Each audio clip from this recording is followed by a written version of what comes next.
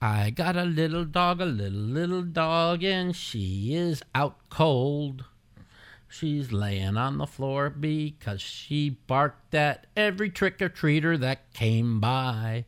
Oh, she was dressed as a little golden knight, but she hated the outfit she had on. So she took it off and she barked at the kids, and we're all done with Halloween. Because they're fucking sick. Welcome to the Mouthpiece, episode 25, year 1. Today we're going to talk about this week, the World Series, my poker plans and what I've done this week, along with football this weekend coming up. So stay tuned here on the Mouthpiece.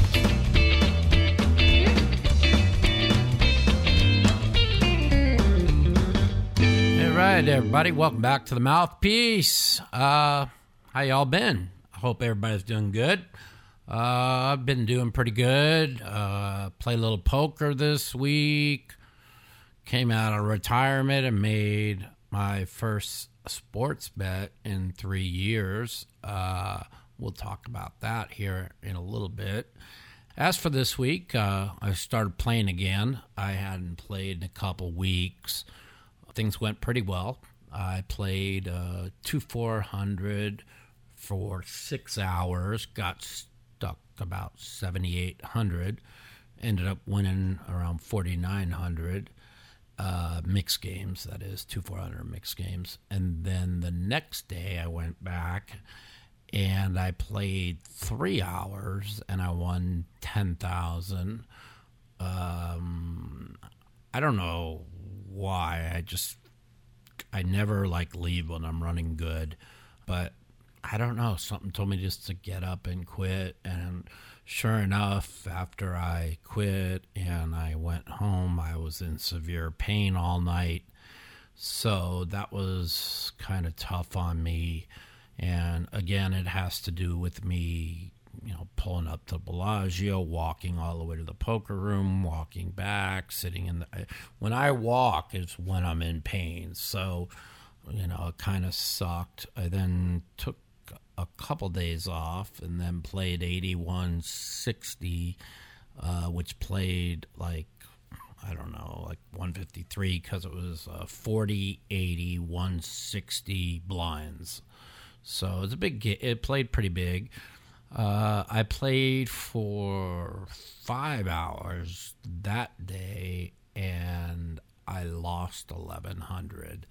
I just wasn't feeling good at all, and I just decided to quit. So then I made my first sports bet in 3 years of more than $100 or $200. I just was so sure the Washington Nationals were going to win the World Series. I don't even know how to explain it. It's like I had an epiphany a week ago that they were going to win. Or actually, I had epiphany before it started. And then when they were up 2-0 and they were down 3-2, I just... Strasburg is the Cy Young Award winner in the National League. I felt like Verlander looked tired. So I thought they were going to win Game 6. I actually wasn't going to bet Game 7. I was trying to bet 3 to 5,000 on the Nationals at I think it was 4 or 5 to 1 you were getting. And I made 2 calls to people who are always in the casino, and they weren't there. And because I'm brain dead from the meds I'm on half the time, I didn't know who to call, except the next day I remembered who I could have called the day before, but I'm so stupid. So the next day I called that person, and I bet 3,000 at plus 133, plus 133. So 3 to win 4,000 on Washington Game 7. Now, I only won 4,000, but that's a lot of money for me now. Because I actually respect money nowadays. So, excuse me. And so, Well, I was trying to move my fat ass closer to this thing without fuck all you guys laughing over there. So because I didn't get down the night before, I was so upset. I was like, well, I'm just going to make this bet. If I lose, I'll go back into retirement, which I did anyways. I'm back in retirement. It was just a one-time thing. I know all you are out there saying, they're listening, yeah, we've heard this before. Now that you made a bet and you won, you're going to go and fucking start betting again, and you're going to go broke again because you're an idiot, Mike. But no, that's not going to happen. You're going to put all your money on my bookie. Yeah, I'm going to lose all my money at mybookie.ag. Yeah, no, I'm sick, bro. I can't do that. But for all you other sickies out there, go to mybookie.ag if you want to bet some sports and you want to bet some casino games and you want to degen out some live betting. Go to mybookie.ag. Put in promo code Mouthpiece. That's mybookie.ag, promo code Mouthpiece, and you will get up to a 200% deposit bonus. So that's for all you sick fucks out there. So things are good. I've been running good, and I always give Mr. Phil Hellmuth a piece of me. So even though I could afford to play on my own in this game, I WhatsApped Mr. Phil and let him take 25% of me while I was in WSOP Europe. And he took it. So I end up making 13 this week, but Phil gets 25% of it, but it's all good. It's all good. I'm happy with that. And the difference between me now and before is when you've had a lot of money, and you lost it, you want to get it back, and you gamble recklessly, and you just want to get back what you had. And the learning curve for me after 49 years was. I kind of started my way on this correct path a couple of years ago, but this year I really, really took a correct path. And by the way, I have a big announcement to make. October is officially over, and I have gotten smashed every October, whether it be sports betting or poker or whatever. I mean, and this year with my positive mindset, and it's something that I talk about with our guest on this show a lot today, I made sure that I won every time I played, and also not betting any sports helps a lot. And I did well, and I had a winning month of October, the best month of October I've ever had. So let's talk a little bit about the World Series this week. Not just the fact that I won the only bet I've made over a couple hundred in the last 3 years. Hold it. Hello, Flash. Yeah. Yeah, why don't you tell everybody who you are? Yeah. Say, I'm Flash. I'm going to be 18 in January. Flashy, do you love me? What do you mean, no? You know, a lot of people are trying to second guess Hinch and the mistakes he made. And I'm going to go ahead and give my 2 cents worth, if it's worth 2 cents to any of you guys. I think that Hinch kind of panicked. He told everyone after Game 5 that Harris was completely spent, and nobody needed a day off more than he did. And he was complaining how tired he was. So he brings Harris in Game 6. He gives up the home run. So here we go. 7th inning, Game 7. It's 2-0. Okay, he gives up the home run to Rendon. Now, Rendon's like first or second MVP of the league. So, I mean, the guy hits everything. Him and Soto are the only ones that hit everything in sight. So, no big deal. The next guy, he gets ahead of him. A 3-2 pitch that easily could have been called a strikeout, and he called it a ball for a walk. And, I don't think that you have to take Greinke out in this spot. But if, after looking at replays of it on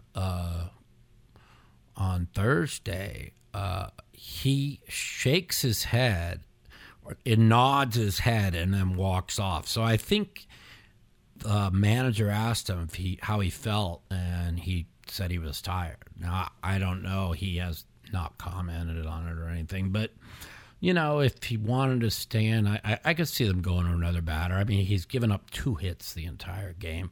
But I also understand them going to the relief pitcher. So I just don't understand them going to Harris here in the 7th.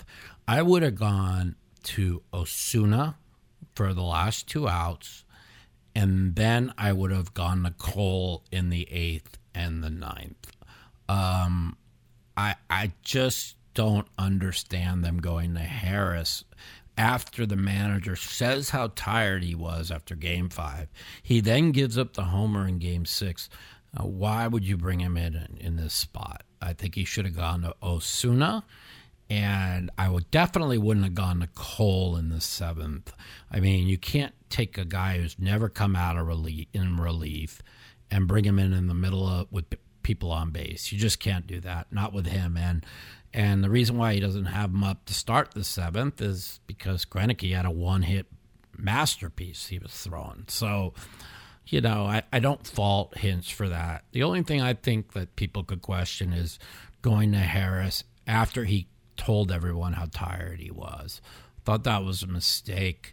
And the other mistake he made was just an awful mistake. And, it might change the whole game is when they're up 3-2, man on second, how do you pitch to Soto? I mean, you have to walk Soto and pinch to Hendricks. I mean, Howie Hendricks hadn't done shit till he hit that 2-run homer off obviously tired Harris, and you gotta walk Soto. I mean, him and Rendon are the only ones that can hit. So I think he makes a mistake there. That makes it 4-2, and basically the game's over from here. I mean, if he walks him, he gets out of the inning. It's 3-2. Now you bring in Cole to go as many innings as he can, and hope you can get the equalizer down 3-2. But instead, he brings in Smith after it's 4-2. I mean, Smith hasn't even seen the field once in 6 games. I'm like, who is this guy? I didn't even know the guy was even on the team. And then he gives up a hit. No, whatever they give up. And next thing you know, it's 6-2 and the World Series is over. So a lot of people are going to give A.J. Hinch a lot of bullshit. But I don't think it compares in any way, shape, or form to what Dave Roberts did with the Dodgers the last 3 years. So, I mean, it's just inexcusable what he did to give Washington the series. And that's another reason why I took Washington and came out of retirement to make a bet, because this team was counted out against Milwaukee. Hader, best reliever in the game, 3 runs in the 8th to take a 4-3 lead. Dodgers down 3-0. And then 3-1 going to the 7th. They get the 2 homers off Kershaw, win the game in extra innings to win that series. And then they had Strasburg and Mad Max going, and the thing is they end up in the postseason 10-0 in games in which Max Scherzer or Strasburg started. 10-0. They were 9-0 in games those two started. And I was getting plus $1.33. I just couldn't resist it when the team hadn't lost a game that they started. And Max had a great fastball. He struggled with his changeup, and they had him on the ropes many a times, the Astros. And I was talking to a friend. I'm like, you can't leave 10 men on base in 5 innings and win a baseball game. I mean, they were up 2-0. They should have been up like 6-0 and game over. So, but you could also credit Max Scherzer. I mean, he got the outs when he needed to. And people want to say the Astros choked. And just like after the first 2 games, people were like, what's wrong with the Astros lineup? Maybe they're facing 2 of the top 5 pitchers in baseball. Does that have something to do with it?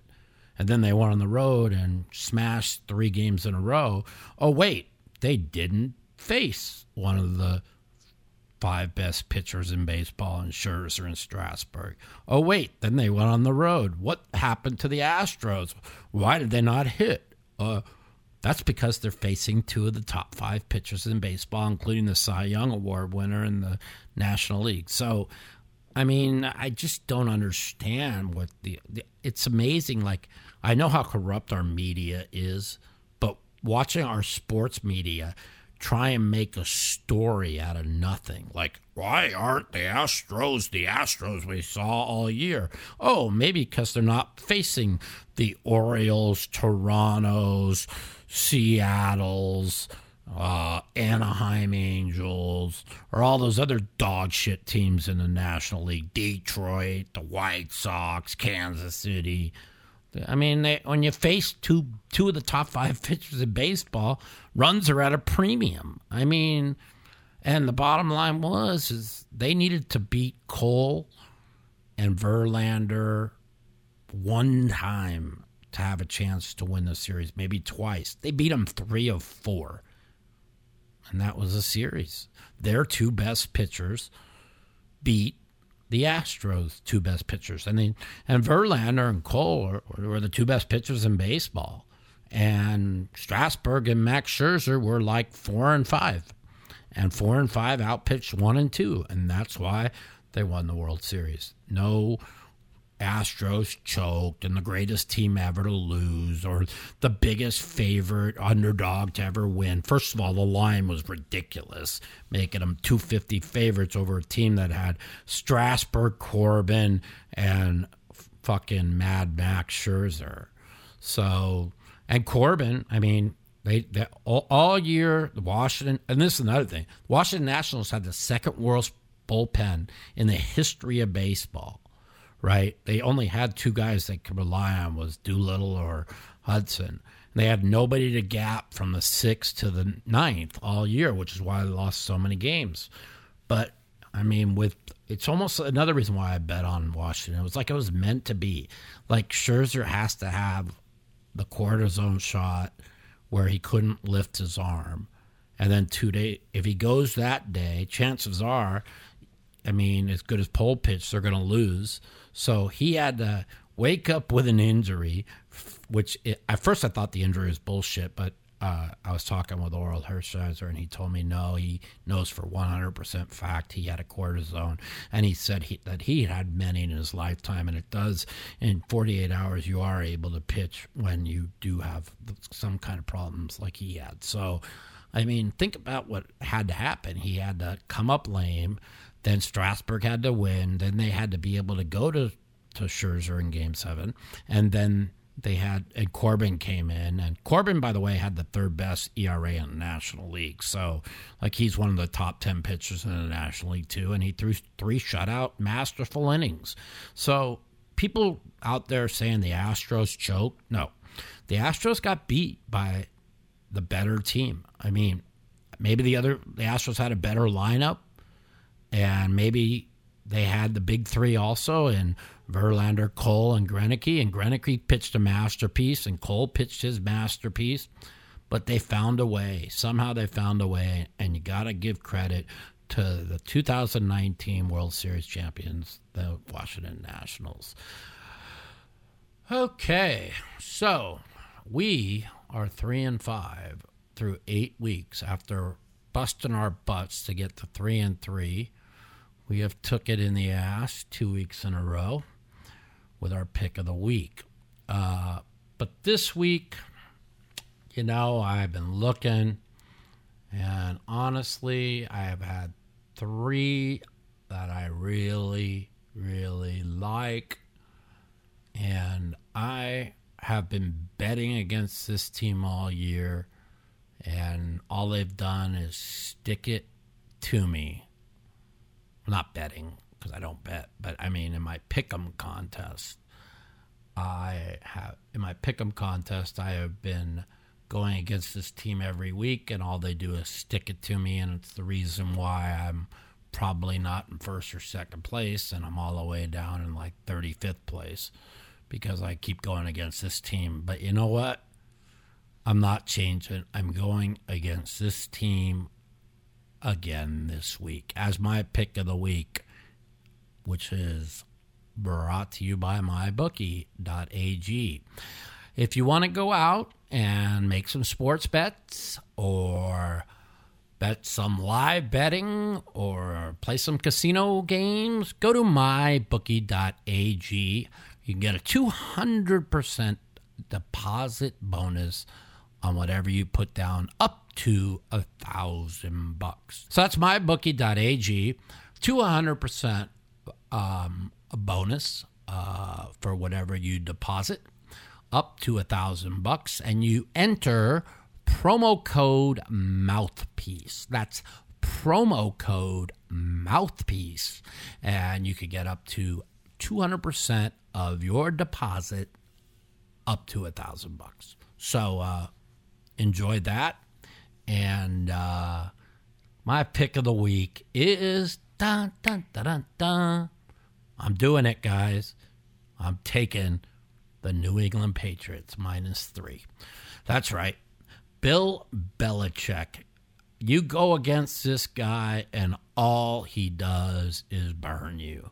I mean, last week I might pick them.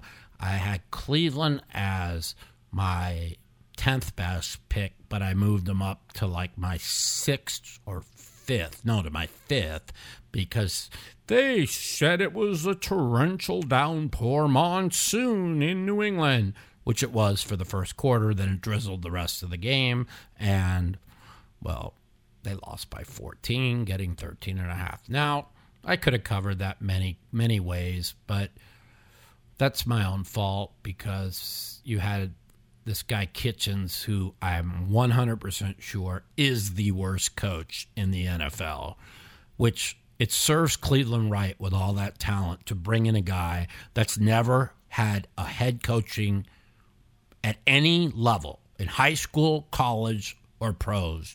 They bring in a offensive line coach or whatever the fuck he was. He has not a clue how to manage clock management. He has no clue how to do anything. And this is why the Browns are 2-6 and headed for another losing season.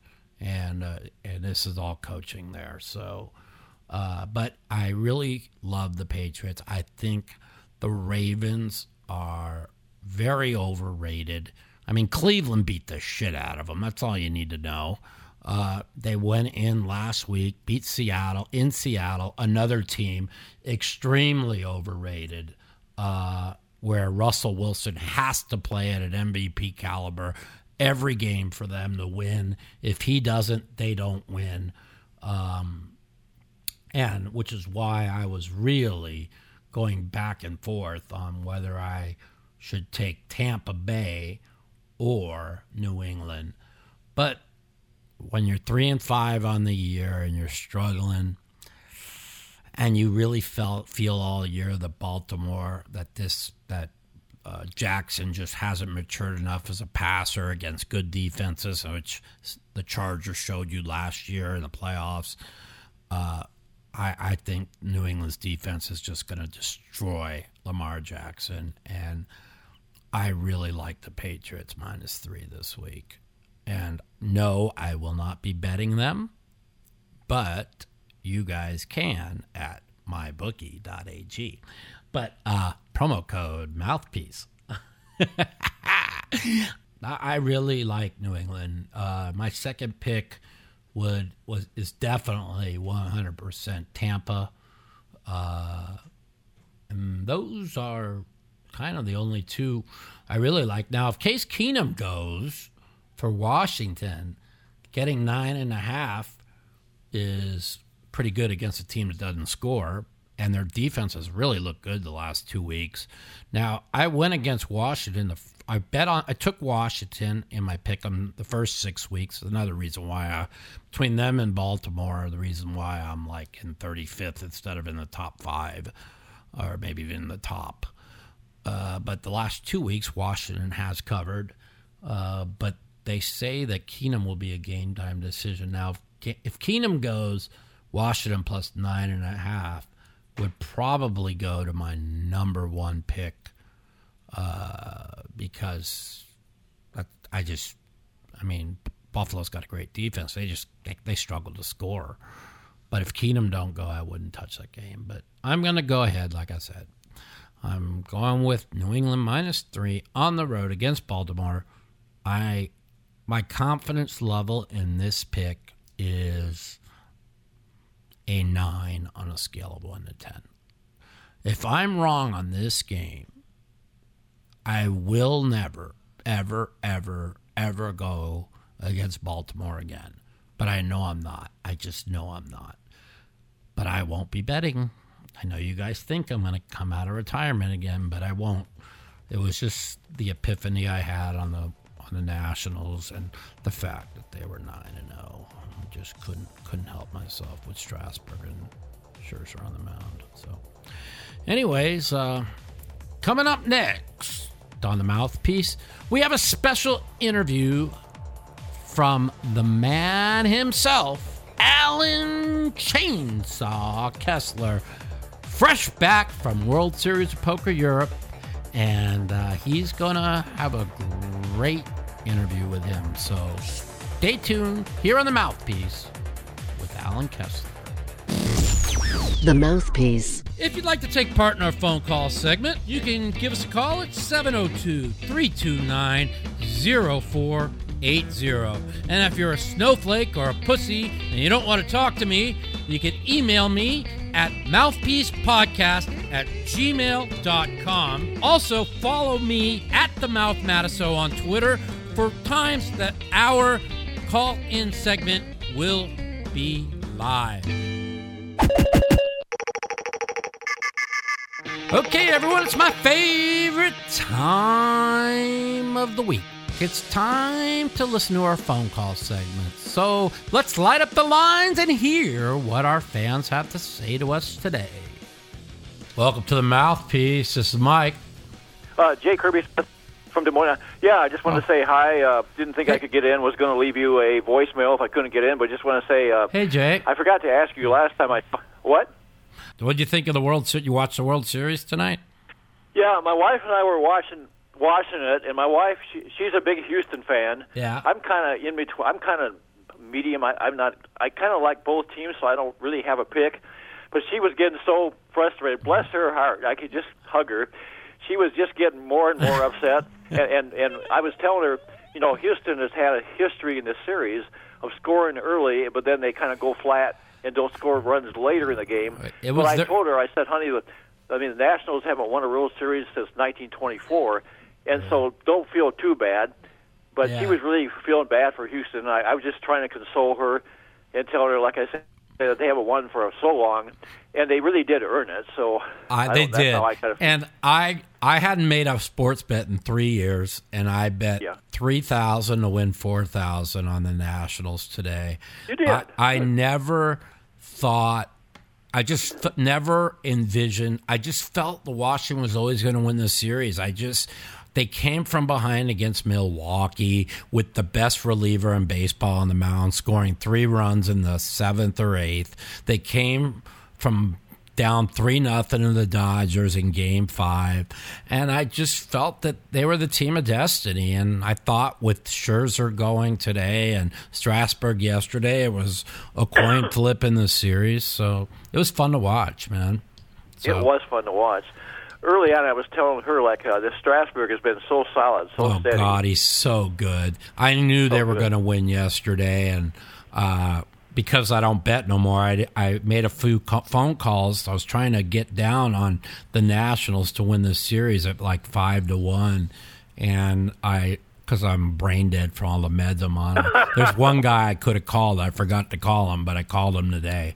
So at least I won a little money, and I'm not gonna go back to sports betting. It was a one-thing deal. I just was so sure that they were going to win. I don't even know how to explain it. It's like I had a epiphany, So yeah, epiphany. That's a good word. Okay, well, one more very quick thing. Are they ever going to make a movie out of you? Well, I had a movie signed in 2013 based on my book. I had it greenlit, and it fucking fell through, and I was devastated. And I knew how hard it was to get a green light, and everybody's told me, don't get too excited. This happens all the time, and then I got sick, and then everything went to shit. But I hope so, because I'm about ready. I've turned it around. I'm crushing poker. I'm going to Florida this week to play in a big poker game, then Chicago to play in another big home game, and hopefully I'll crush it. And when I'm back on my feet, which I am back on my feet, but when I'm back to being a millionaire again, I'll be looking back at this, what happened to me, and wow. Yeah, quickly, I hope you do that movie, and you can make some money on that to kind of shore you up a little bit. I turned down. I'm sorry. I turned down $750,000 cash from Ron Howard because he wanted he wanted to give me $750,000 and have all the rights to everything, and I just felt that I was losing millions of dollars by doing it. Yeah, I think you could do better. I honestly do. A lot better. But I look now after everything. Yeah, after everything that happened, I kind of wish I took it now, but then again, I wouldn't have the money. Who knows? Everything works out for a reason, and everything will. Let's hope so. Good talking to you again, my friend, and keep in touch. Okay. Good luck. Say hello to your wife. Bye. Oh, I will. Good luck. Right, later. Bye-bye. Welcome to the Mouthpiece. This is Mike. Who's this? How you doing, Mike? How are you? Who's this? Zach. Jack, how you doing? Where you from, buddy? From Orlando. Oh, cool, man. What's going on? Not much. Just was curious what you thought about the game. Yeah, let's talk about the game. The Nats are world champions. What do you think? Oh, it was a great game. It was awesome. It was. I think they should have left him in a little bit longer after he hit the home run. I think so too. My brother disagrees, but he hadn't thrown 70 pitches yet.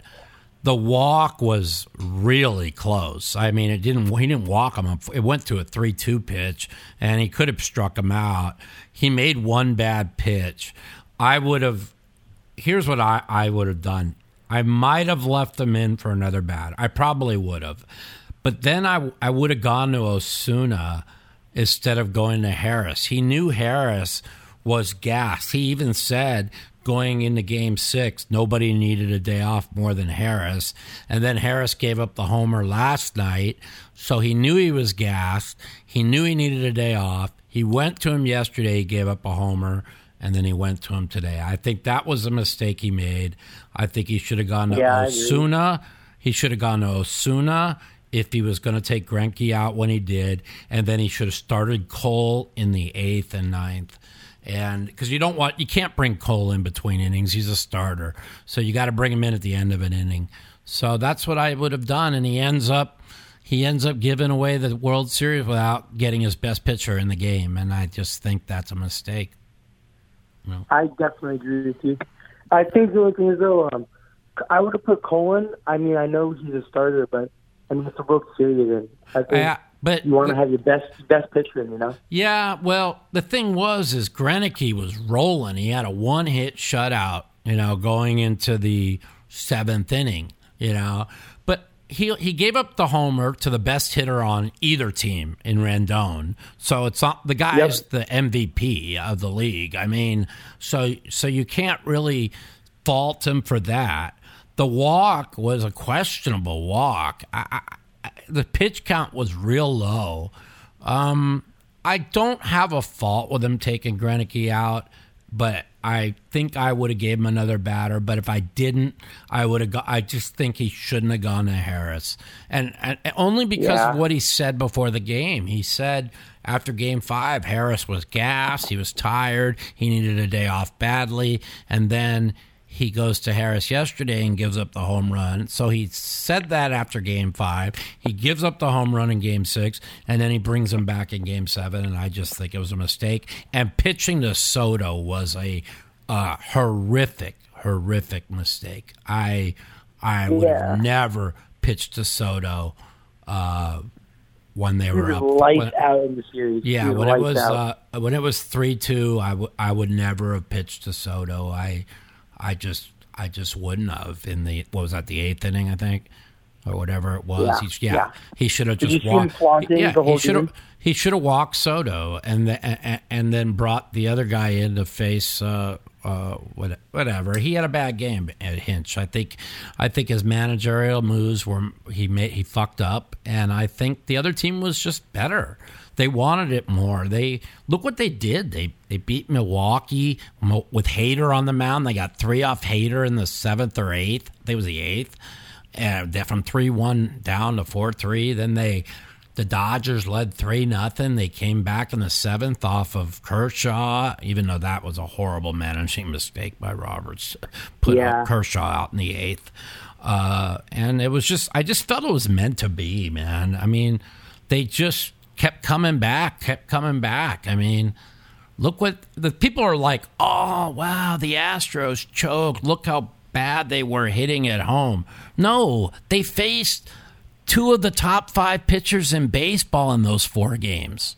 You know what I'm saying? How come people don't realize this? Good. Strasburg is going to win the Cy Young in the National League, and fucking Mad Max is going to be like the 3rd pick. Both of them they're top 5 pitchers in baseball. So the Astros beat up on the 3 other pitchers, and when it came down to it, Mad Max and fucking Strasburg were good. Well, Max didn't have his stuff, but he was good enough. His fastball was way more live tonight, but he couldn't get the changeup over.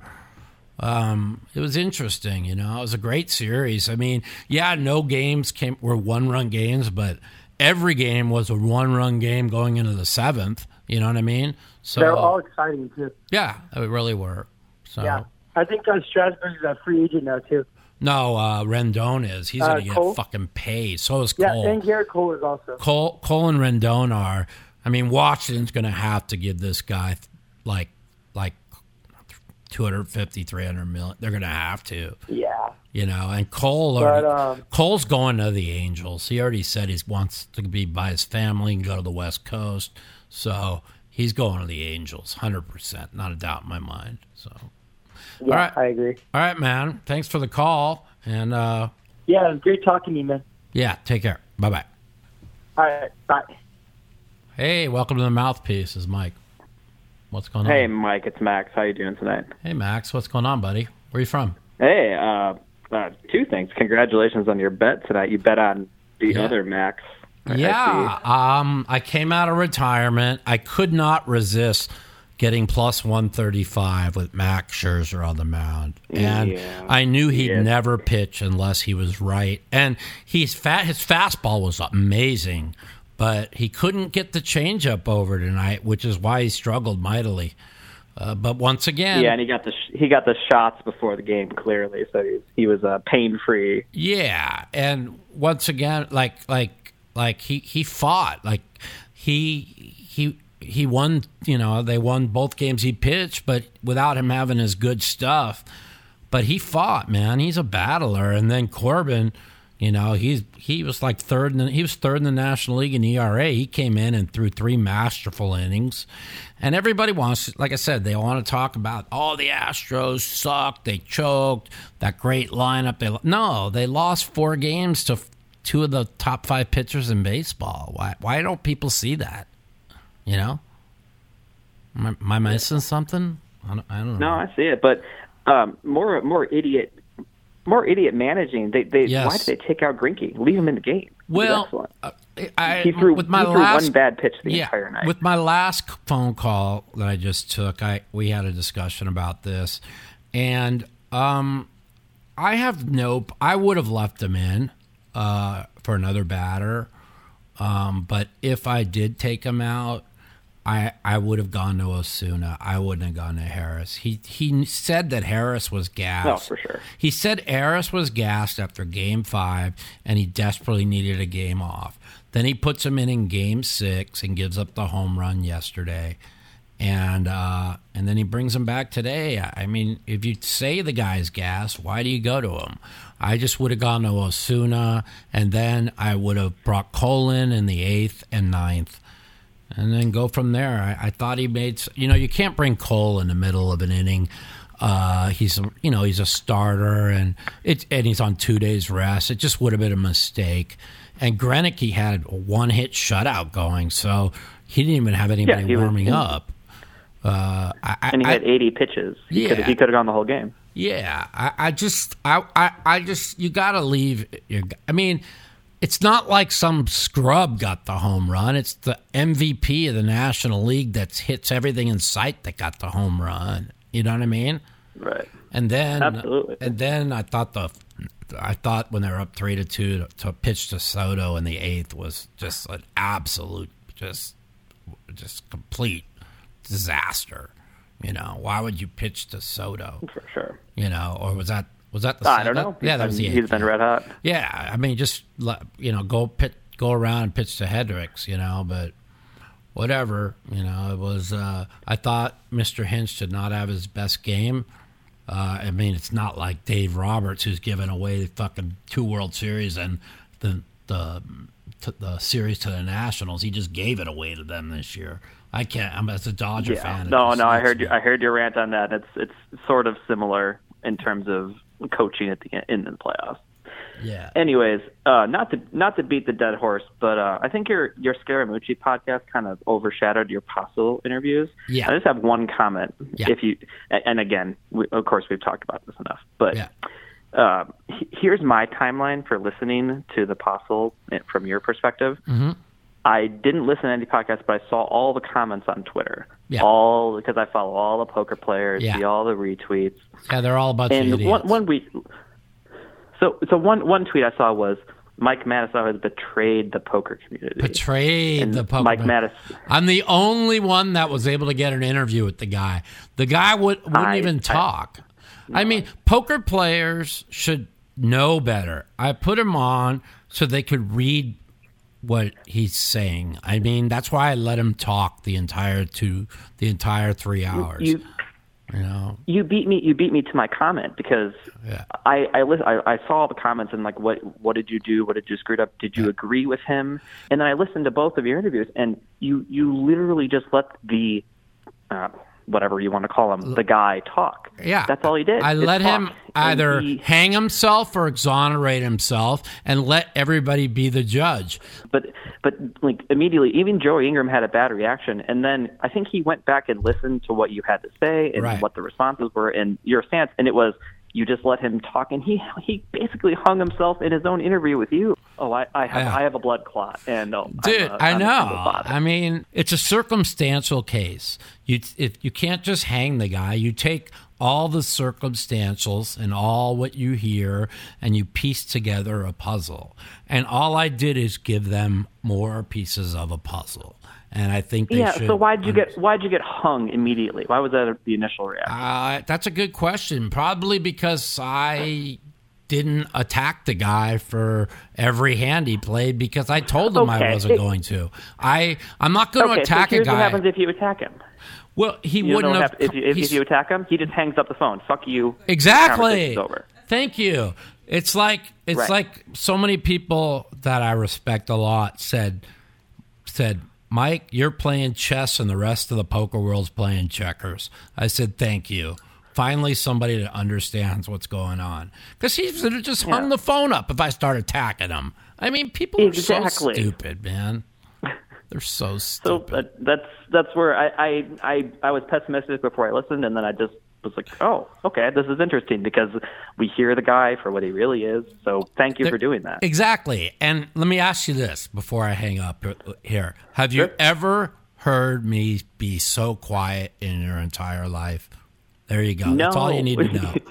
I might have said 5 words in 3 hours. People are like they could have bet $1 million I couldn't be that quiet. I did that for a reason. No, and the best counterexample is you have Phil Hellmuth, who's the most polarizing person in poker, and you dominate the conversation, and he talks shit about it to you, but you talk more than he does. Yeah.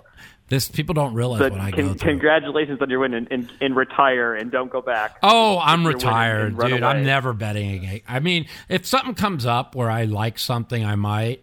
Like, I was all in on Toronto this year and didn't bet. I would have won like $250,000 against the Warriors. But I know how sick. I just know how sick I am. If I make a bet, it's like an alcoholic making his first bet or first drink. So as long as I know that, I won't be betting. So thanks, man. Absolutely. Appreciate it. Sorry the Astros lost, but I think it was just Washington's turn. That's all. All right, my man. Absolutely. Take care. Later. Bye. Later. The Mouthpiece. Okay, everybody. So we've got ourselves our first sponsor on this show. Their name is MyBookie, and they're a very reputable company. They have blackjack, craps, roulette. They have all kinds of other casino games, as well as tons of sports betting for all you degenerates out there. So do me a favor. You're listening to the show. Go visit mybookie.ag. Put in the promo code Mouthpiece. That's mybookie.ag. Promo code Mouthpiece.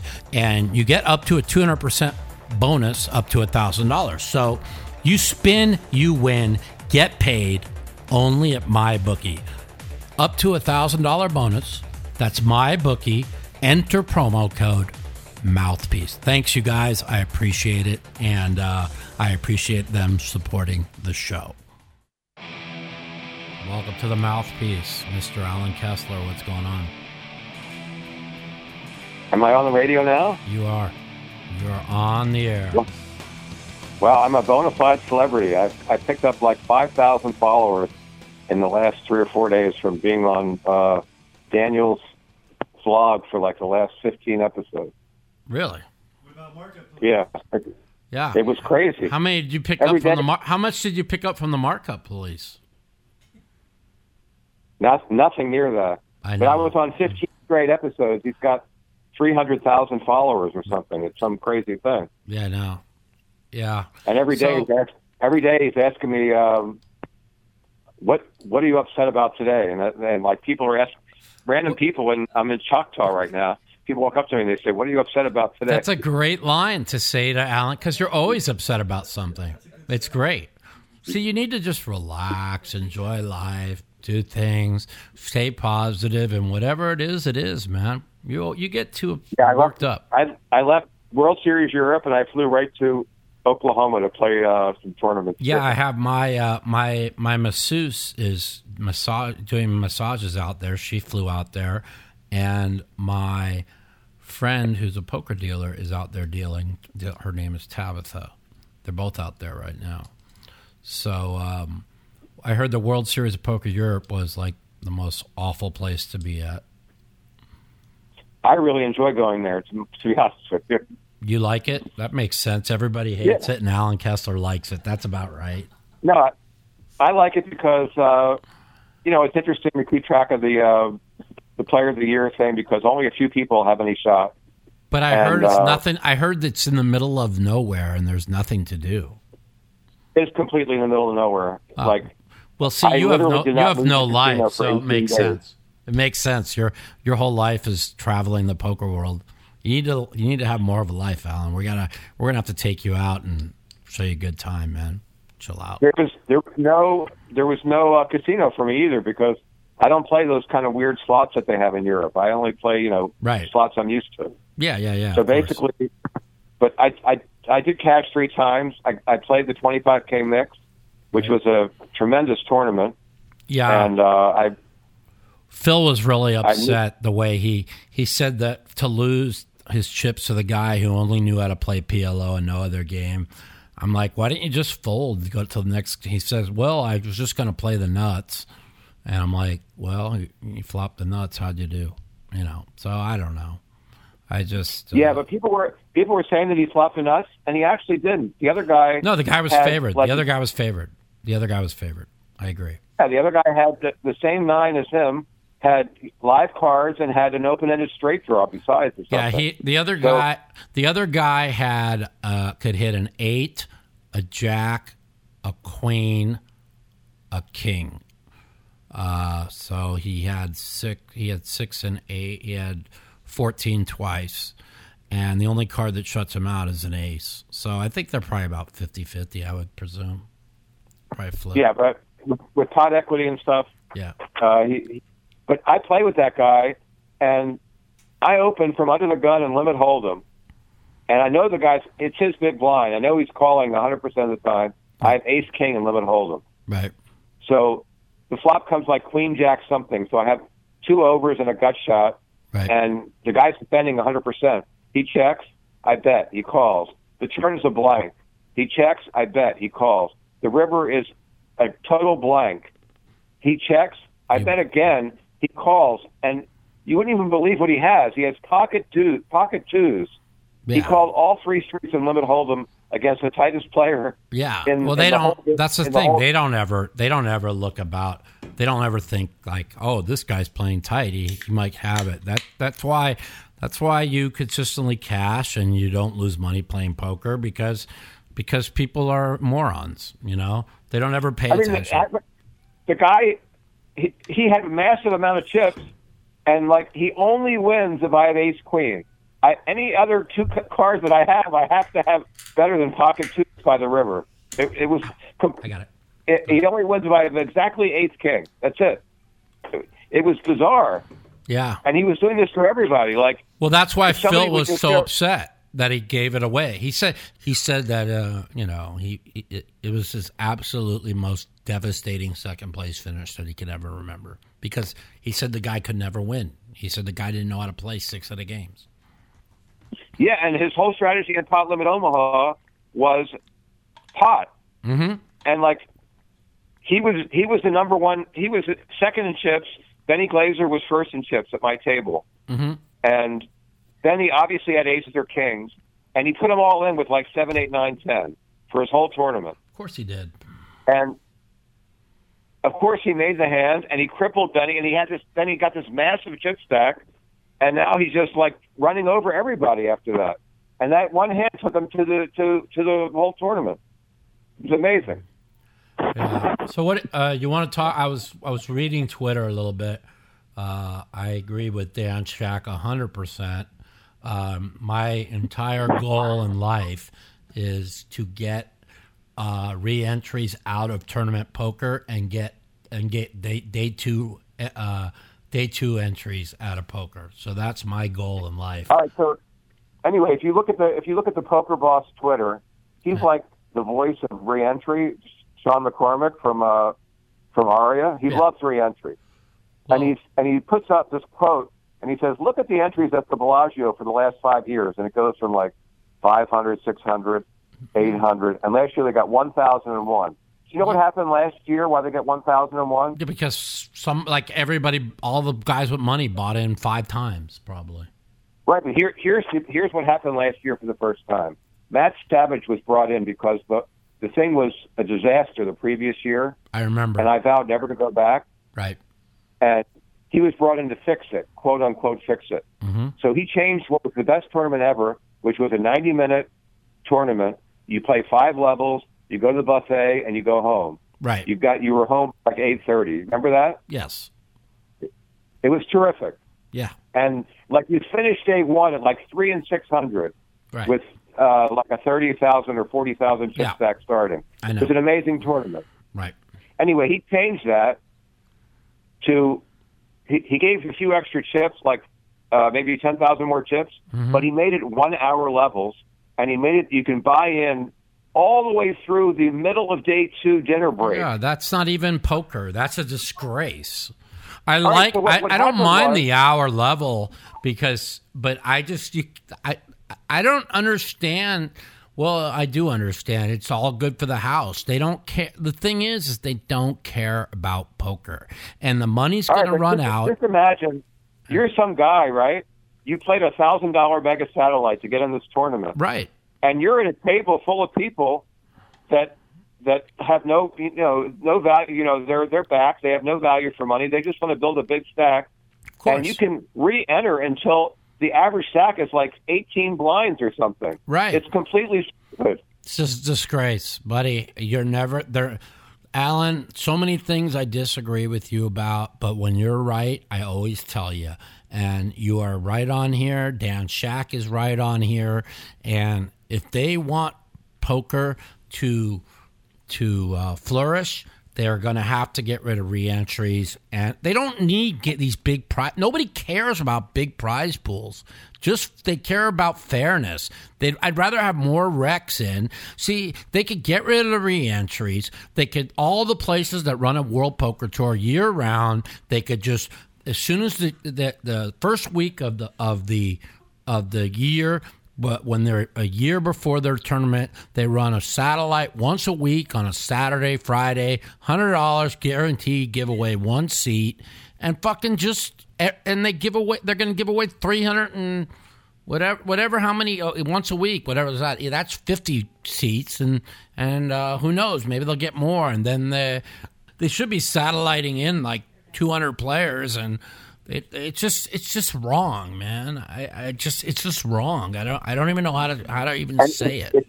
If you look at the final 2 or 3 tables of the last couple of years of the Bellagio 10K, it's all people you've heard of, and you know the reason that is? Yeah. It's because they played 5 or 6 bullets. Of course, it's like one Joe Schmo against like 300 of the best player, or 400 of the best players possible. That's why I haven't played it the last 2 years. I played it 3 years ago. I bubbled it with making a straight against a straight against Dan O'Brien, which at the time I didn't understand the way he played the hand, so I could never have gotten away from the hand. And then I didn't play it the last 2 years because I'm not playing. I worked too hard to put myself in position to. I did, from where I was 3 years ago to throw up 10 grand, or even if I sold half myself. Like, why would I sell half of myself at markup when everybody's buying in 5 times? You know what I mean? It's like, I'm not going to do that to people. I want to give them a chance to win, If you imagine, like, you're against 5 Ryan Rass, 5 of all the top players, like 5 Scott Stevers, 5 whoever, 5 Joseph Chungs. I agree. I agree. You keep putting these people at the same tables, but you can't. Like, the average guy is not going to want to even play in that tournament. Like, what is he doing there? I agree. I agree. And even when he finally knocks this guy out, guess what? The guy buys back in, and he's sitting right to his left, right again. Again, it's ridiculous. It's so ridiculous. It's so ridiculous. And I've put out Twitter polls on this. And it always comes up 75% are against re-entry tournaments. 70% are against day two entries, and yet they keep having them. And until the poker players make a stand, they're going to keep having them. Even Sean Deeb agrees it's bad for poker. 2 days ago, I have the exact poll you're talking about, right. And the number is like 5%. That say they want unlimited re-entry. Right. It's like 20-1 against. Well, you should tag that poll. Tag that poll, WPT, WSOP, No, but that's what their argument is. What? Their argument is, well, your followers don't play 10K events. Well, so that poll is... They don't play 10K events because of the way it's fucking set up. I mean, give me a fucking break. I'm with you on this, man.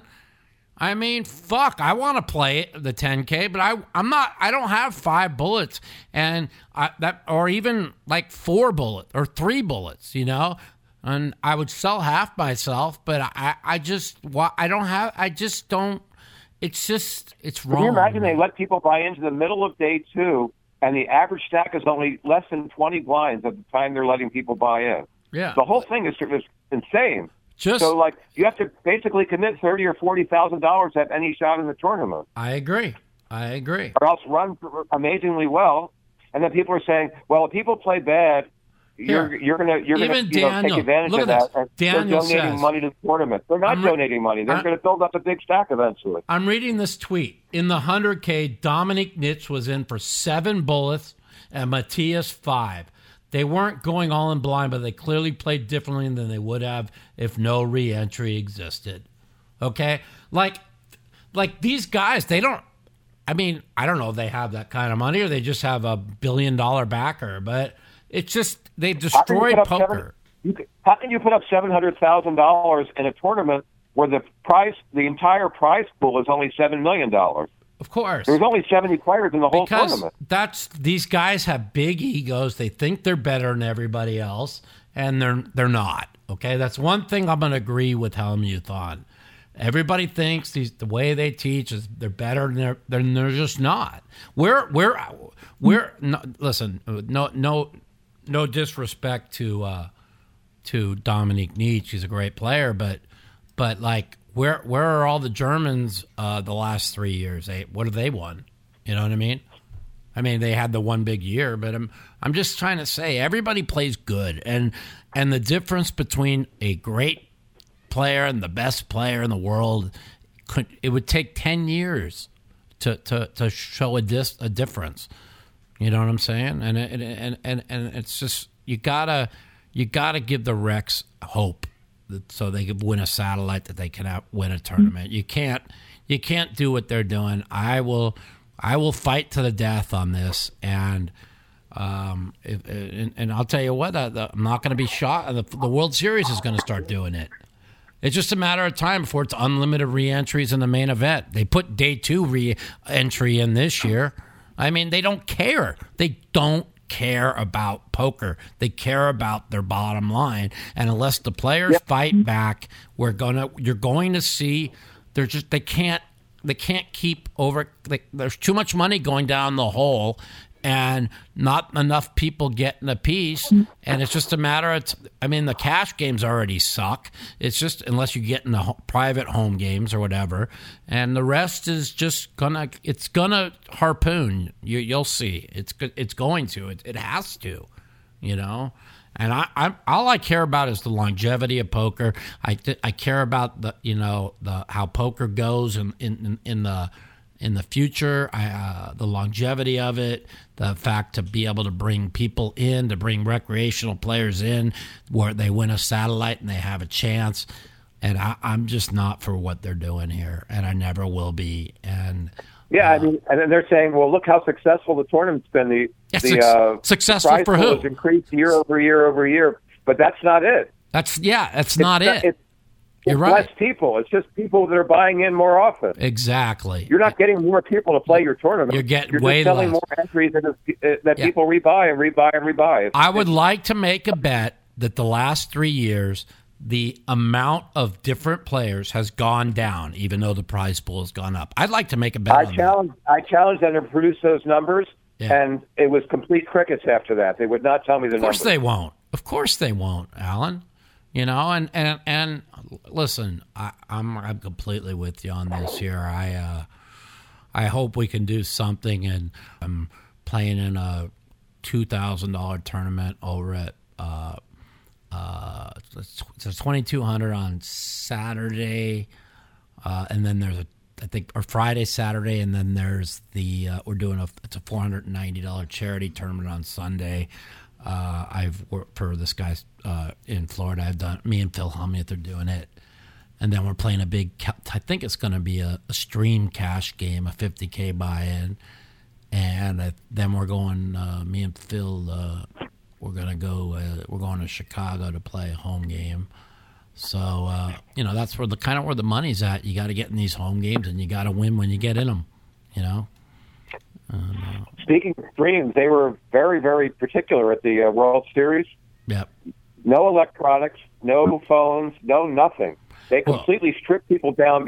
You couldn't see it on the actual live stream from World Series Europe, but it was that's what you're going to have to deal with now for the rest of our lives. That's why I was hoping that this postal gets his name cleared, because if not, this is what we're going to have to deal with now. And it's going to be it's a new realization of poker. No more people who are on the stream in regular tournaments will have to. It's just fucked up. It's just fucked up, man. But whatever. Yeah, I can see them saying, well, you can't wear a hat, you can't wear glasses because your glasses can have speakers in it. Right. You can't wear your hat because your hat has speakers in it. I know of certain glasses that are able to see. I saw them on the internet. I forgot what it is, but they wires to your glasses. I mean, like, you know, I think it's fucked up, but whatever, you know. But I've been a person that was always a person that didn't want to see sunglasses or headsets at the table anyway. So maybe this is a way to get rid of them. And then there's zero chance they're going to ever allow headphones. Like, you know, you sometimes see on these TV episodes where people are wearing headphones listening to music. Yeah. Never again. Never again. Happen. I agree. And you know what? Believe it or not, that's going to be a good thing for poker. I don't want people putting shit on their face. I want to be able to read people, because all these fucking GTO whatever people, they're all math guys, and you know, you hear them dissect a hand, like when you hear Doug Polk dissect a hand. Well, his range ain't that, buddy. When you're reading people, you know what their range is. You know what certain people could have and what certain people can't have, you know, and you get a feel for how each people play. It's called poker. And I truly believe that the GTO ICM guys could be winning poker players, but give me the best people who read people for a living. People like Bren Kenny, people like Daniel, people like Phil, people like me, people like, I'm sure Brian Rasp is a great reader. There's plenty, Phil Ivey. There's plenty of people that read great that I'd take over the GTO people. So, that's just my opinion. And that's why we have debates and we talk about it. We all have our different opinions, and that's just mine. Yeah, I was at Daniel's table for multiple tournaments of World Series Europe, and he was dead on what people had several times. Like this one guy, he said you have a straight Jack 10, right? Yeah. And the guy turns over to Jack 10, and it's a gut shot on the flop. Mm-hmm. And I said, Daniel, how did you know that? He said I had to read because the timing on the flop was different than on the turn, and of course, and that's what I do very well, and that's what the great players do, and that's the thing is I tell people all the time, Alan, you can't teach talent. You can teach a Joe Schmo off the street to win money playing poker, but you can't teach talent, and the talented players are the ones that can sit there and not play for a year, show up, and get right in the zone because they read people. And no matter what anyone says, that's why I never understood Daniel learning. I mean, it's important to learn the GTO ICM so you know what other people are doing.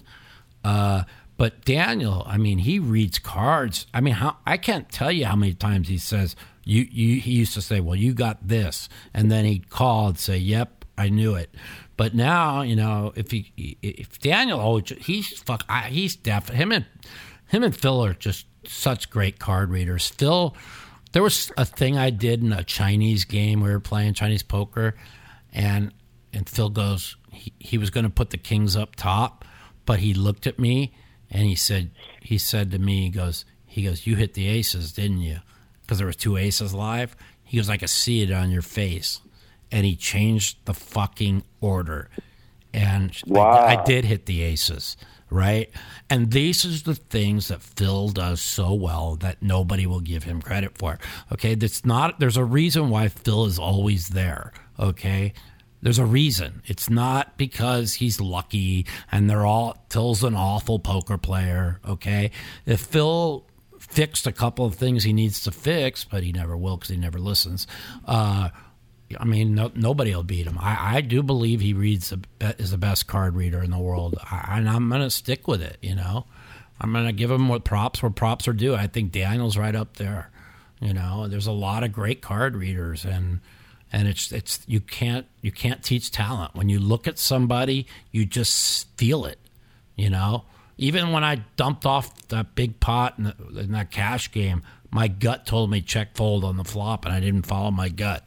You know, and my gut told me 2 days ago I was 100% sure the Nationals were coming back and winning the World Series, and I hadn't made a sports bet in 3 years, and I bet today, and I was right. You know, everything in my gut told me they were going to win the series, and I was watching that game, and I saw Houston just give up so many opportunity after opportunity after opportunity, and I said to the guy next to me that they only have one run at this point, and they have like 5 or 6 runs. Right. They're going to lose this game for sure. Absolutely. You can't leave 9 runners on base in 5 innings and win a game. They were up 2-0, and it should have been like 7-0. And you can't leave runners on base, and it came back to bite them. And the manager made some mistakes, and it was just meant to be for Washington. I mean, they came back from down 3-1 with the best reliever in baseball in the wild card game. They came back from down 2-1 and 3-0 against the Dodgers going to the 7th inning, and they beat Kershaw. I mean, they were a team of destiny, man. It was great to watch. It was a great series to watch. You know, I don't know if you were able to watch much of it out in the middle of nowhere. Yeah. But I watched the game today, and somebody told me it's the first time in history that the away team has won every game in any series. Well, there's never been a away team win 6 games in a series, which they did in Game 6. So, I mean, this will never be done again, and it was just their time. That's all you have to do. Just kind of like one day you're going to win a bracelet. It's going to be your time. You know, it's just like I keep thinking my time is, you know, for me to get all, you know, I've been so close the last 3 years at the World Series, and I really thought the stud 8 was my time, but it wasn't. But my time will come again, and it's. I'm the only player that has 4 second places with no bracelet. There's nobody else that's done that. Yeah, but your time will come, and it was, you know, it's kind of like every bad thing that's happened to me in the last, I don't know, 9 years, whatever it has been. You got to look at it, take everything as a learning experience, and you have to move forward. And for 3.5 years, I didn't do that because of my injury. I felt sorry for myself and blamed everybody. And once I changed my mind, and this is why, you know, Daniel, they like to joke around and say, "What are you upset about now?"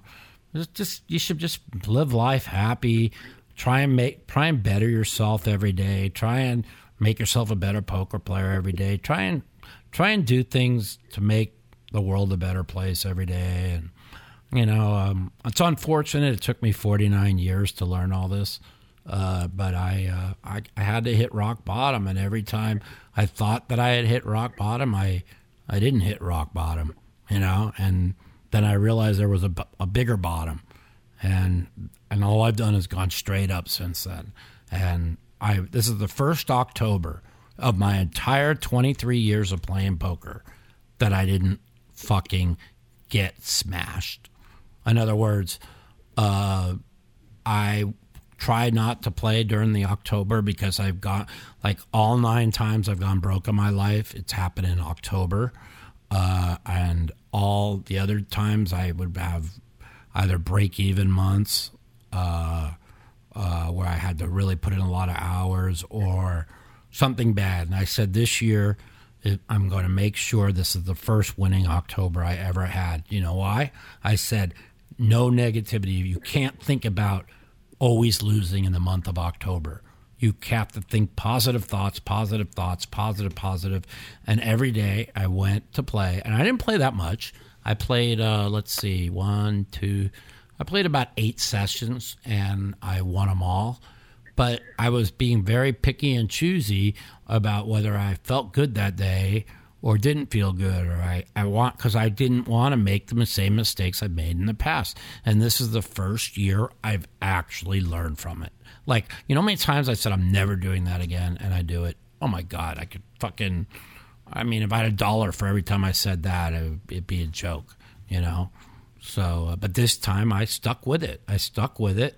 And even though I made a bet on the game today, if I lost it, it wasn't like I was going to lose a lot. I felt that Washington was destined to win, and I bet $3,000 on them to win 4. You know, but that I'm not going to make another sports bet. You know what I mean? At least I hope not. But I'm sure I won't, actually. You know, I might make one. Well, what was it about the month of October that you were consistently losing in October? Well, I know why. It's always been like the end of September, October. It's during and those are the months of the Jewish holidays. Okay, they're very sacred months during the Jewish calendar, and I know that there's certain days you're not supposed to play, and I wouldn't. A lot of times I wouldn't follow myself on that. So I made sure to try and be a good Jewish boy this year and do the right things and fast and watch the synagogue during the high holidays and then just be careful what I do and just try and live right. You know what I mean? I think that all the bad things happen because not just the month of October, but I just wasn't living right. I wasn't doing the right things. You know, poker always came easy to me, Alan. So I was always, I never worried about losing. You know, I took it for granted. I let my ego get the best of me for many years, and you know, I've been humbled since my injury, and it took that to get humbled. You know, and that's why, you know, instead of feeling sorry for myself, I have to tell myself, you know, everything happens for a reason. You know, if I didn't have this injury, where would I be? You know, who knows what would have happened, you know? So, you know, if I didn't meet my girlfriend, you know, the one I was with before would have never fucking found my injury. You know, she found it, you know, and I would have been paralyzed 100% if it wasn't for her. So everything happens for a reason. And just like you've had 4 seconds, it happens for a reason. You're going to win eventually. I'm 100% sure that you will win a bracelet. It's just a matter of, you know, working a little bit harder on your game, putting your mind to it, telling yourself positive thoughts instead of negative things. I have a problem with negative. Thinking negative at the table. Really, I know it's bad. It's something you need to work on. I just know I'm going to lose. Right. Okay. So let me do that. Let me tell you this. To do this. So one of Daniel's coaches told me during the World Series, he gave me the best advice I ever had, and maybe that's why I didn't lose in October this year. And that's, don't think negative about anything that happened 2 hours in the past. That's it. Always think positive. Forget, if it happened 2 hours before, never bring it up. Only bring up positive things and what you're going to do in the future. And if you just stick to this, because I used to be negative too. Do you remember how negative I used to be in 07, 08? Like, I used to call myself the unluckiest player in poker. No, and then I lost. I went on the weight loss bet, and I said, I'm done thinking negative. I'm only going to think positive. And then 2008, I had the biggest year I ever had in poker. So I let myself get away from that when I got injured. You know, I started blaming everybody. And this is the truth. I really believe this is I kind of lost faith in God. You know, I was blaming God. Why'd you do this to me? Why, I'm too nice of a person. Why did you do this to me? And I think that was my biggest fault. And once I started believing that everything happens for a reason, and why you can't blame God, that's the worst thing you could ever do. And I became a little bit more religious and started appreciating more of the things I have in life. And I think that made me a better person. I really believe that. And I for the first time in my life, I remember telling myself this after my injury.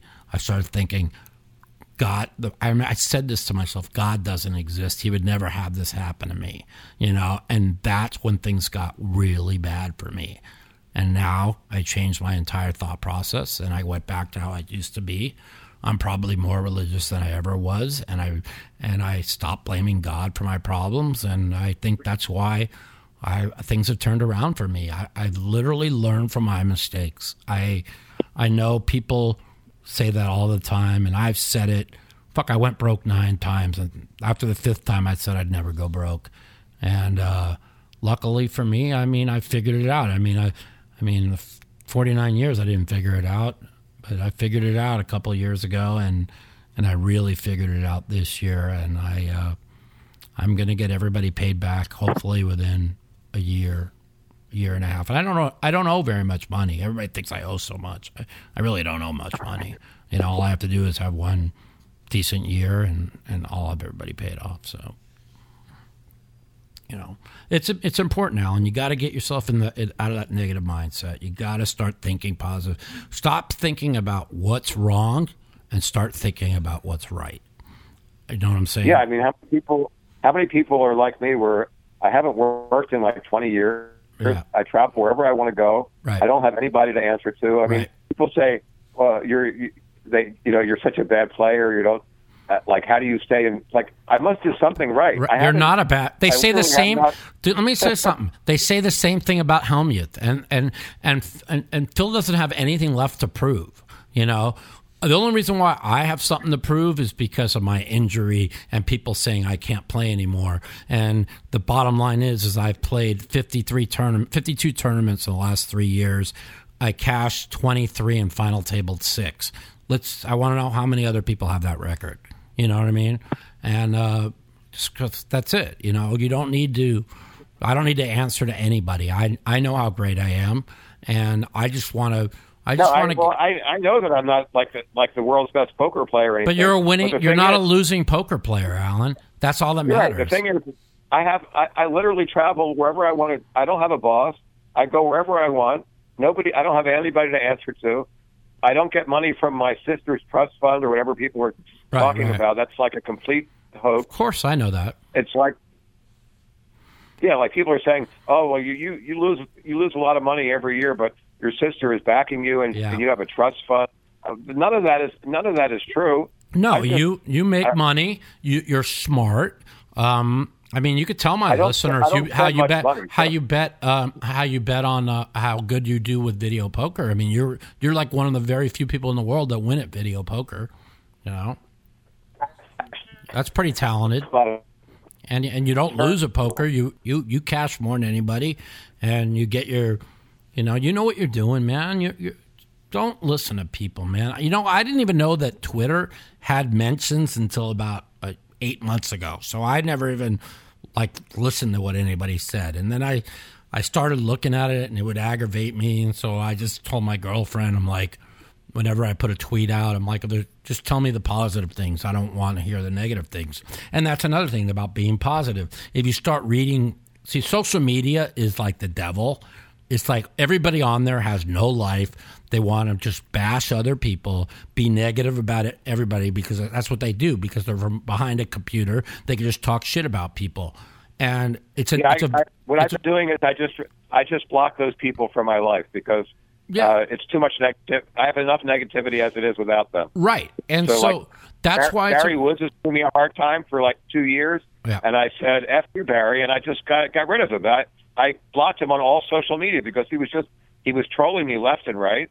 And the guy, if you watch him play, he's not a very good card player to begin with, and he's got no right to rip me. Yeah, Barry's a good guy, man. He's got a lot of trolling me. Yeah, he's got a lot of money, man. He's a good guy. He likes he likes to fuck. That's the thing is, so many people like to troll, and that's why they hate Trump so much, because he's always trolling people. He's like the best troller in the world.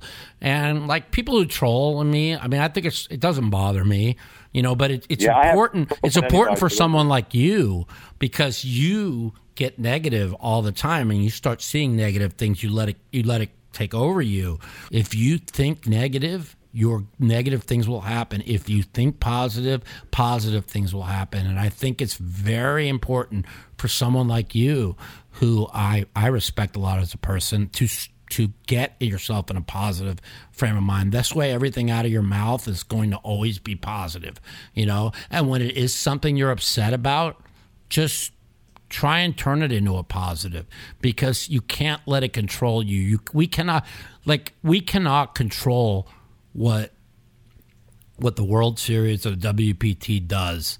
They're not going to listen. If you show 95% that don't want re-entries, they don't give a fuck. It's the bottom dollar. The only way that's going to change is if everybody gets together and boycotts an event. That's the only way it's going to change. That's never going to happen. And it's never going to happen, because I remember back in the days when I told Phil, I said, you know, why are we letting the World Series of Poker make all this money? We could just rent out this is back in like 2006, I think. We could rent out the Thomas and Mack, call it the World Championships of Poker, get all the top players from Poker Stars, Full Tilt, and all the upcoming, and everybody's going to go there. ESPN's going to go there, and they're going to have nothing. And you know what Phil Hellmuth said? Well, you could be over there, I'll be at the Rio trying to win bracelets. So that's the bottom line. Players are never going to do shit.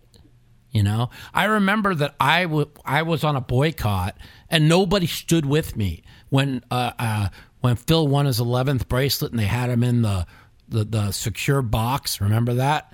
I think it was 2007.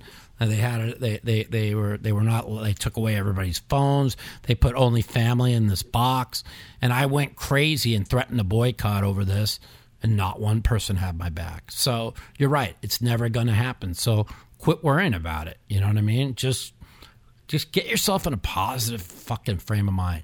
Like you're in Choctaw now, tell yourself, I'm going to win this fucking tournament. Fuck them all. And just tell yourself everything positive, positive, positive, positive. And if you don't win, say, well, I guess it wasn't my time, but I'm going to stay positive, and I can't wait to go where I'm going next. And you just keep telling yourself I have a really nice schedule coming up, so maybe that works for me. Yeah, you should tell yourself every day, like, man, like you just said, I got a great life. I could travel where I want, play poker where I want, and you know what the most important thing is, Alan? You got your fucking health. You fucking don't have to worry about what I have to worry about. And I took it all for granted. You know, people would always say, if you don't have your health, you don't have anything. And you'd always say, yeah, you're right. But you don't really believe it until it happens to you. And so you need to appreciate what you have in life, man. Appreciate you have your health. Appreciate that you can travel the world playing poker. Appreciate that you're able to play with everybody in cash and give yourself a chance to win. And appreciate your life and work on making it better every day. You know, just tell yourself this. When your money goes in, and instead of thinking I'm going to lose, say, fuck these motherfuckers, I'm going to win. And then when you win, you say, fucking take that, bitch. And you fucking keep that positive energy. And if you lose it, don't say that I'm so unlucky. Just say, it wasn't my time, but I'm going to get them next time. I'm telling you, man, I would literally bet my life how much better your life will be. Your life will be better in a way you look at people. Your life will be better when you're around people, and your poker results will be better. And all around, it'll make you a better person. And it's something that I'm a very strong believer in. I've always been a believer in it. I'm here for 2 weeks, so I'm going to keep that in mind as I'm playing this week. That's it, buddy. Today I was in this Monster Stack tournament. Okay, if you took a bad beat, I don't want to hear about it. We don't want to hear about it. I literally started with triple stack for the whole tournament, and then at the end of the tournament, I got in 2 raises and I lost both. And I was saying them, instead of saying it's not my time or whatever, I said, wow, I just played like for 6 hours, I lost 2 raises and I'm out. Yeah. I said, this is ridiculous. Yes, that's it. But see, now try changing your mindset. Try changing your mindset. When you wake up and whatever you play tomorrow and the next day, say, today is my day, and I'm going to fucking focus, and I'm going to crush it. And if that happens and you take a beat, tell yourself, that's okay. This is what poker is. I'm going to go get a good night's sleep, and I'm going to come back tomorrow, and just try and no negativity, all positivity. The thing that you're going to get the most out of it is not poker results. The way you feel towards everything will change, because your entire outlook will always have positive instead of negative. And positivity will breed positivity. I don't know one person in the world that thinks positive that is not successful. I can't name any. You can't. It's just not possible. So yeah, the two people I can think of that are perfect examples of that are Daniel and Phil Hellmuth. Absolutely, they're both really successful. And they like even during, there was a tournament. I forgot what it was, but I said something negative, and I was texting with Daniel, and he said, "Don't you ever say that again. That's negative." He goes, "I don't want to hear one negative thing come out of your mouth again. If you do, I'm going to be so mad at you." And he was right. And then I spun that into something positive. I forgot. I ended up doing really well. But he was on my case for it, because I texted him something negative. And I'm telling you, man, it's everything in life. No matter whatever happens in my life from here on out, I could look back at what happened to me over the last 5 years and realize that it all happened for a reason. And the people that got on my case for the Postal interview, as poker players, they should know the only thing I want is to read the situation, to listen closely. That's all they need to do, you know. And that's that guy never would have gone on a Joey Ingram type never. show. He would have hung up in 2 seconds. Yeah. So, you know, I didn't know much about it, and I only let him speak. That's all. I let him speak, and you know what?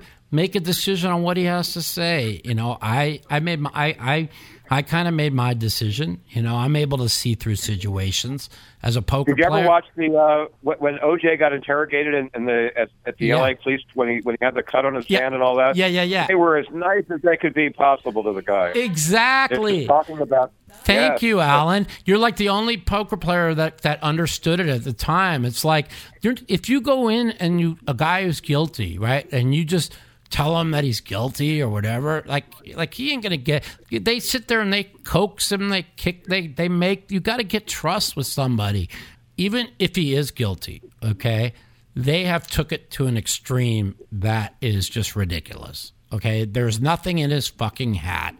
If he did anything, it was in the phone where he was able to see the stream through his phone, and that's it. You know, that's everything else is a conspiracy bunch of bullshit. You know. From the amount of research that I've done, which is I've actually studied this case pretty well. Mm-hmm. Basically, all he had done a pilot show with them called like Dream Poker or something, mm-hmm. where he was actually in the back room, like working in the studio and stuff. Mm-hmm. So all he basically needed was the link.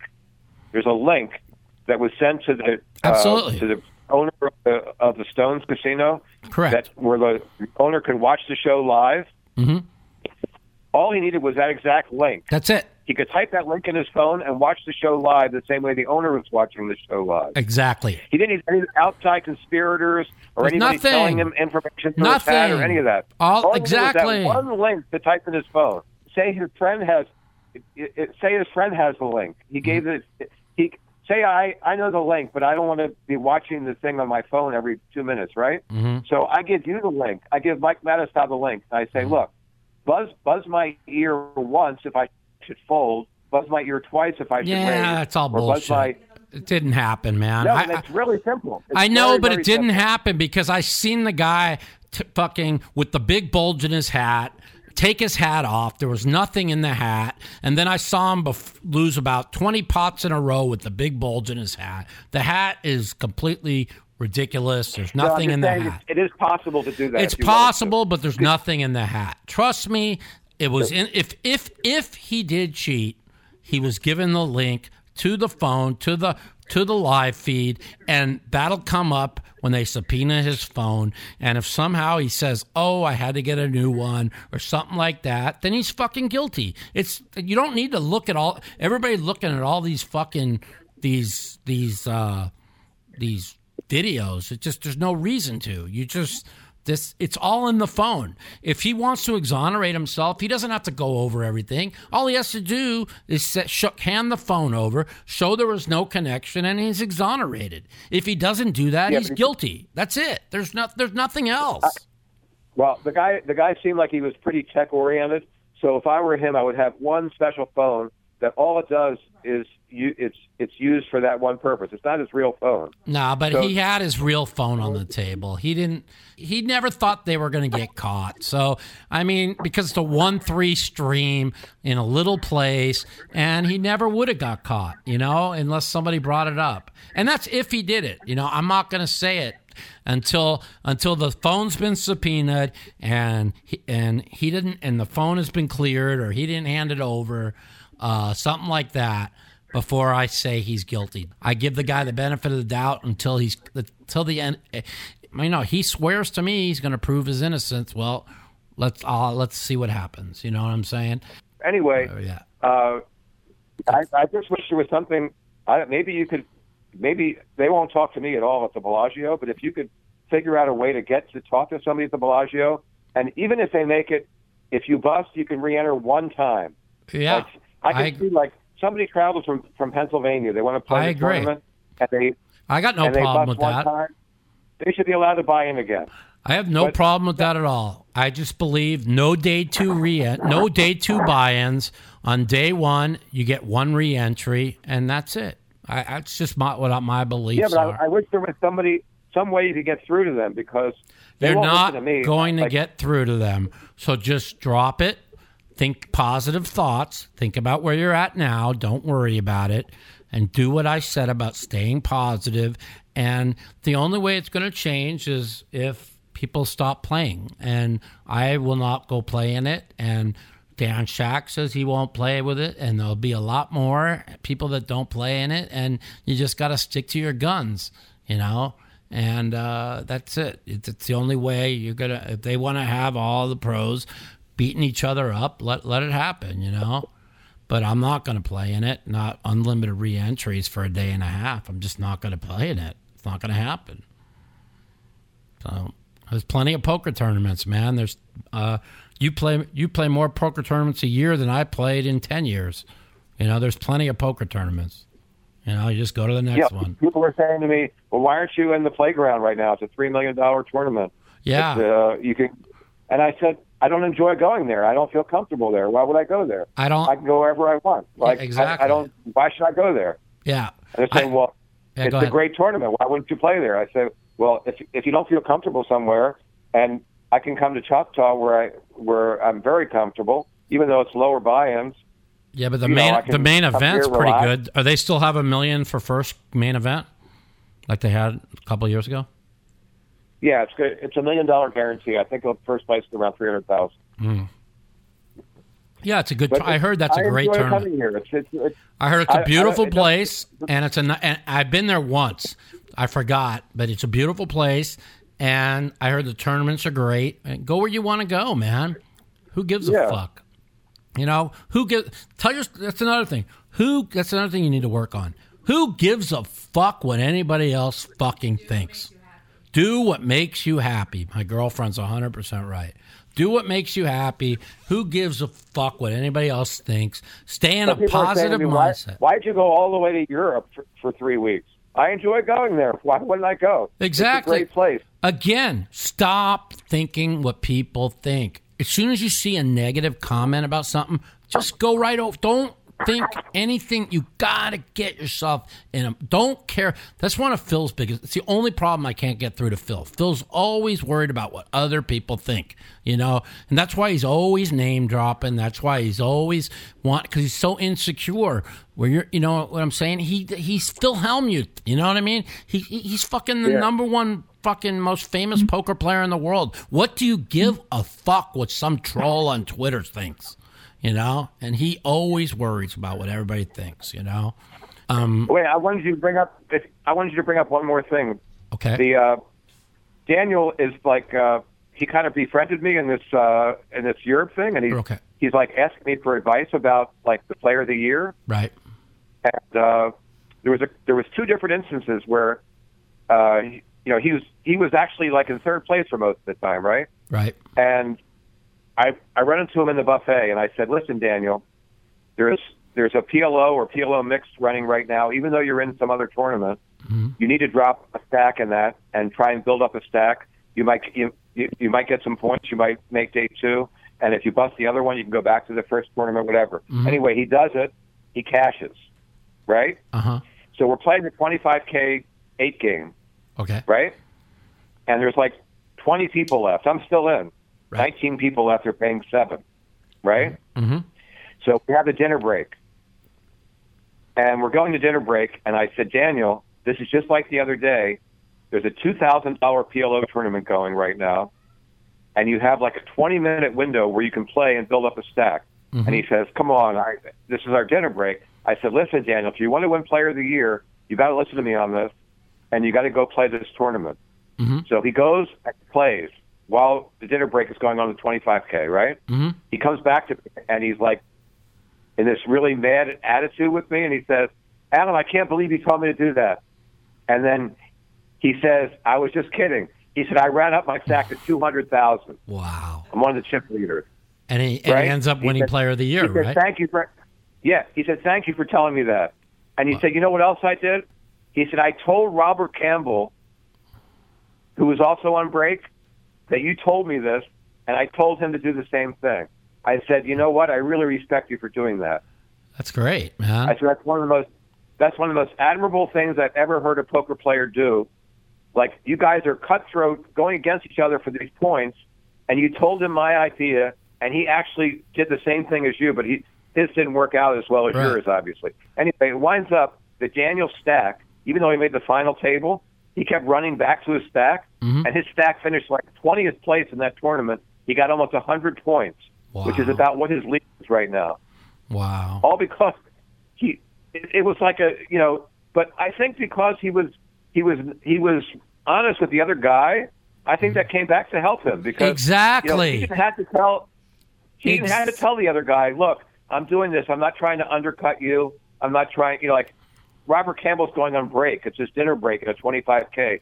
He's not thinking I should play this $2,000 PLO tournament on the break." Right. But I thought of this, and I told Daniel this, and Daniel said, to keep this contest above board, I'm going to tell Robert Campbell, who's currently the leader, right, that I'm doing this. That's called, what that's really called? I respected Daniel for doing that. Me too. That's called karma. And that's why I respect Daniel so much. And that's why it was so important. And now he's going to wind up winning this Player of the Year by like 100 points. And it's all because, not only did he listen to me and do this, but I think because he was upfront about it with the other people that are, in the race. Absolutely. And this is why this again goes back to doing the right things in life, doing positive things. And that's why I was so important before the World Series for me and Daniel to wipe everything under the rug and get in a positive mindset. And I had a monster World Series. He had a monster World Series. And I believe that because we got rid of the negativity, when we started, we didn't need it. Has the time to do it, they should watch the entire 15 days of his vlog or the blog, whatever you call it. Yeah. Every day it's positive. There's nothing that, a few times he talks about that he wasn't playing his best and but the overall feeling you get watching those things is that he's a very positive person and he has a very good outlook on things. And that's what you need to do. And even when things go bad, like even if you look at all my video vlogs from the World Series, I started to get down a little towards the end. And Sean Deeb comes up to me and says, "Mike, you're playing great. I know you're playing great." He goes, "You got the stud 8 tomorrow. You got the main event." He goes, "It's not over. Hang in there." And boom, I hit both of them. Listen to this about the World Series, right? I had a record. I had lost 15 straight years in the main event, right? Okay. So I had my thing scheduled what day I was going to play. And matched out, he says to me, "I want you to come to this charity tournament." On Saturday. That was Saturday. Yeah, I was supposed to go too. Yeah. Anyway, I said, well, I was planning on playing the main event that day and then going to Frank's party. Right. He said, well, I'd really like you to come to this charity tournament and you could promote it. And maybe even get some other people to show up or whatever. I said, you know what? That sounds like a really good idea. I'm gonna switch everything around. I'm gonna go to your charity tournament, and I'm gonna play the last day, which I've never done before. Which I've never done either, and I never will again. What a fucking shit show that was! Crazy. Yeah, it was crazy with the they weren't seating people properly, whatever. Anyway, there's this whole dispute about our seat. Like I was seated with Anthony Zinno and all these people that were all late regs, and they were telling us it was random, and we're arguing and all this stuff. And finally they said, we're going to break your table because of all the arguing, and we're going to move you to the Amazon room, into the main area, random seats. Once they moved me, I was either the chip leader or like top 3 in chips after day 1, all because of this whole dramatic change of events, where I decided to go to this charity tournament and change my whole flow of everything. And it's the first time I ever had any success whatsoever in the main event, all because I decided, you know what, I'm going to do something nice, go to this charity tournament. It's going to change my whole schedule around, but I think it's the best thing to do. So I did that. I went up chip leader, whatever. I made it all the way to day 5, which I've never done before, obviously, in the main event. Right. First time I ever cashed. So, sometimes you have to do things that are... These are positive things, and you need to apply these things in your life. Every year... And I kept thinking to myself, if I change the day I'm going to play, I'm going to lose. And then I say, you know what? I don't care. I'm going to go to... This charity thing is the right thing to do, and I'm going to do it. And there you go. There's a perfect example of your negativity and your positivity. You said, if I change the day, I'm going to lose. But then you said, I'm going to go to this, and you went to it, and positive things happen. There's a perfect example of it. And it's so important. I'm not a life coach for anybody, but for the people that are listening to the show, to the people that are listening to the podcast, I want people to understand it is the most important thing you could do in life is not live life of of the victim. Don't be a victim, be the victor. I don't want to kiss Daniel's ass, all these great, because I know he's a good person, but people say, oh, you're kissing his ass or whatever. But no, I'm just telling you, he's a very positive person. And what happened to us, a lot of things that happened to us were because we got involved with politics, and politics is all negative because all they are is out to divide everybody.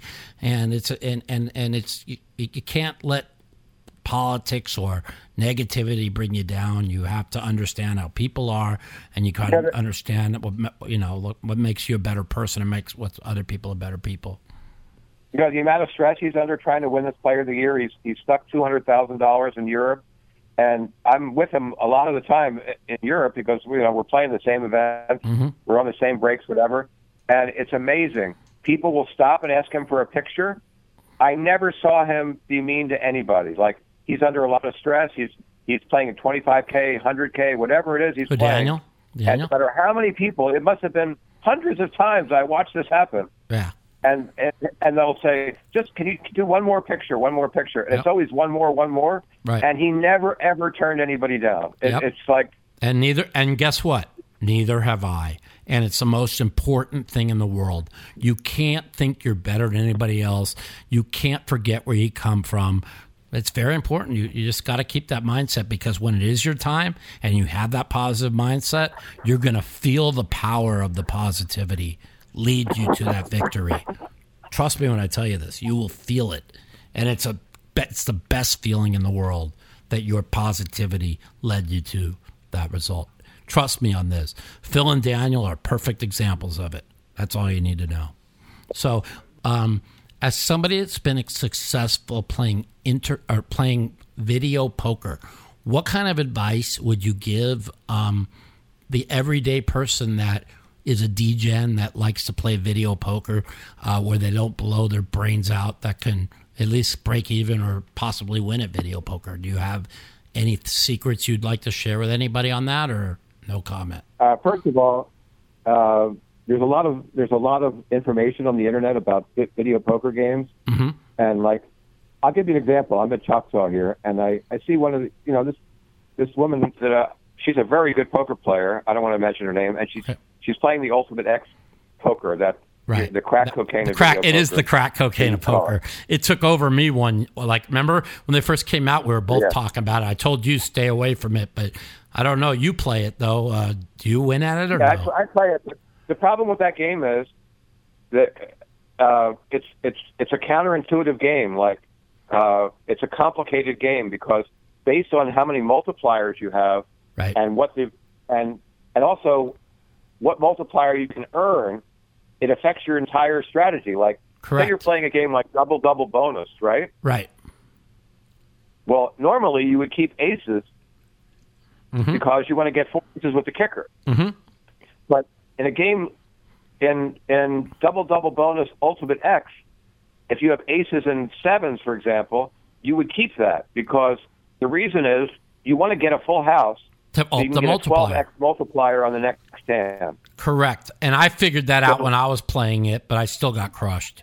But, yeah. All right, but the thing is, every game has little nuances like that. Mm-hmm. And people say, well, I play by feel. I know I know what cards to hold.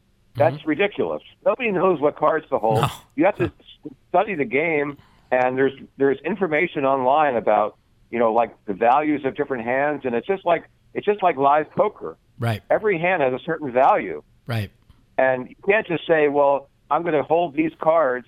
Like, I walked by today, and this lady held 2 8s and a jack, and she made a full house. I'm thinking to myself, why did she just hold the jack? Yeah. Like, I'm not going to ask her that because, like, she's telling her husband, I just made a full house, and I looked at the hole, she had 2 8s and a jack. Wow. Like, why would anybody in their right mind do that? But, I mean, people... Like if you're gonna play for any real money in video poker, like if you're playing for nickels or quarters or whatever, right, go with your instinct or whatever. But if you're gonna play real money, you'd be foolish not to know the values of the hands. There's a certain a hierarchy of what hands are worth more than other hands. And math is probably yeah. Go ahead. My number one advice to anybody that's playing video poker is to know what pay table is the right pay table to be playing. And also to know the hierarchy of the hands. Yeah. Like you shouldn't be guessing, well, do I hold 4 to a flush here, or do I hold a pair here, or do I hold 3 to the royal flush here, or whatever. You should know there's a hierarchy. Which hand is worth more than which other hand? Yeah. I noticed myself playing I was always found myself in, let's just play, I'm playing the ultimate bet or ultimate X deuces. Like, I would always go for the flush, which I wouldn't do regularly because to get the multipliers up, or even straights. I don't know if I'm doing the right thing, but I felt like that was the right thing to do where I, like if I have 2 deuces and a straight dealt, I'm not sure if you're supposed to keep the straight and get your multiplier up or just do it. I always did and keep the 2 deuces. Yeah, that's Deuces Wild is in itself one of the most complicated video poker games. Right. But when you get with the Deuces Wild with the Ultimate X, right, it's a very intense game, and you really, really have to study the values of the hands. And the values of the hands are different based on what the multipliers are already on the screen, too, and what multipliers you can earn. It's very, very, there's no way to even play the game perfectly. You'd have to. It's all guesswork, basically, because you don't know what multipliers you're going to earn on the hand. You don't know what multipliers you have on the hand. So all that affects your whole decision-making process. Very complex game. The 12x is the biggest multiplier, correct? Yeah. I hit an 8x royal. I hit a 12x royal on 10-cent deuces with a 12x multiplier for 4,800 once. That was fun. That was like like you said, the crack cocaine of video poker. I can't tell you how many times I used to go when I had a lot of money. I'd just go and I'd blow a couple thousand playing quarters, But it was fun. Then I realized this is no fun no more. I just lose every time, But it is fun. Yeah, if you have an addictive personality, I tell everybody stay away. Don't ever play Ultimate X poker machine. Yeah, it's the same thing with slots. Like I see people they're playing a slot machine to. They're going for a certain jackpot or whatever, and they finally they finally hit whatever they were going for, right? Mm-hmm. And they're still losing. So now they're playing, and there's nothing they're even playing for. They're just playing because they think the machine's going to give them money back, which is a total fallacy. Yeah, of course. The machine has no memory of what happened in the past. No. If you've already accomplished what you were going for and you hit whatever, like if you were hitting for a certain bonus or whatever, it's not going to say, well, like this person lost X amount of money, so the next person that walks up is going to win X amount of money. It doesn't work that way. No, it doesn't. So like that's like a major fallacy. People think that for video poker and for slots. It doesn't work that way. Like you can win and keep winning and winning and winning and winning, or you can lose and keep losing for an eternity. It's I agree. The machine has no memory. It's like a roulette wheel. A roulette wheel has no memory of like 40 or 50 spins in the past. But do you feel like when I play video poker, I don't do it very often. I mean, I couldn't tell you the last time I did, but I used to go in like once a month and maybe put a couple $100 in a video poker machine. Do you feel like when it gets hot, they stay hot, and when it's cold, they stay cold, or it just doesn't have a memory and it's just random? Well, everything has streaks to it. So, like, you'll be playing for a while, and it'll you might hit a bad streak, you might hit a good streak, you might hit a choppy streak.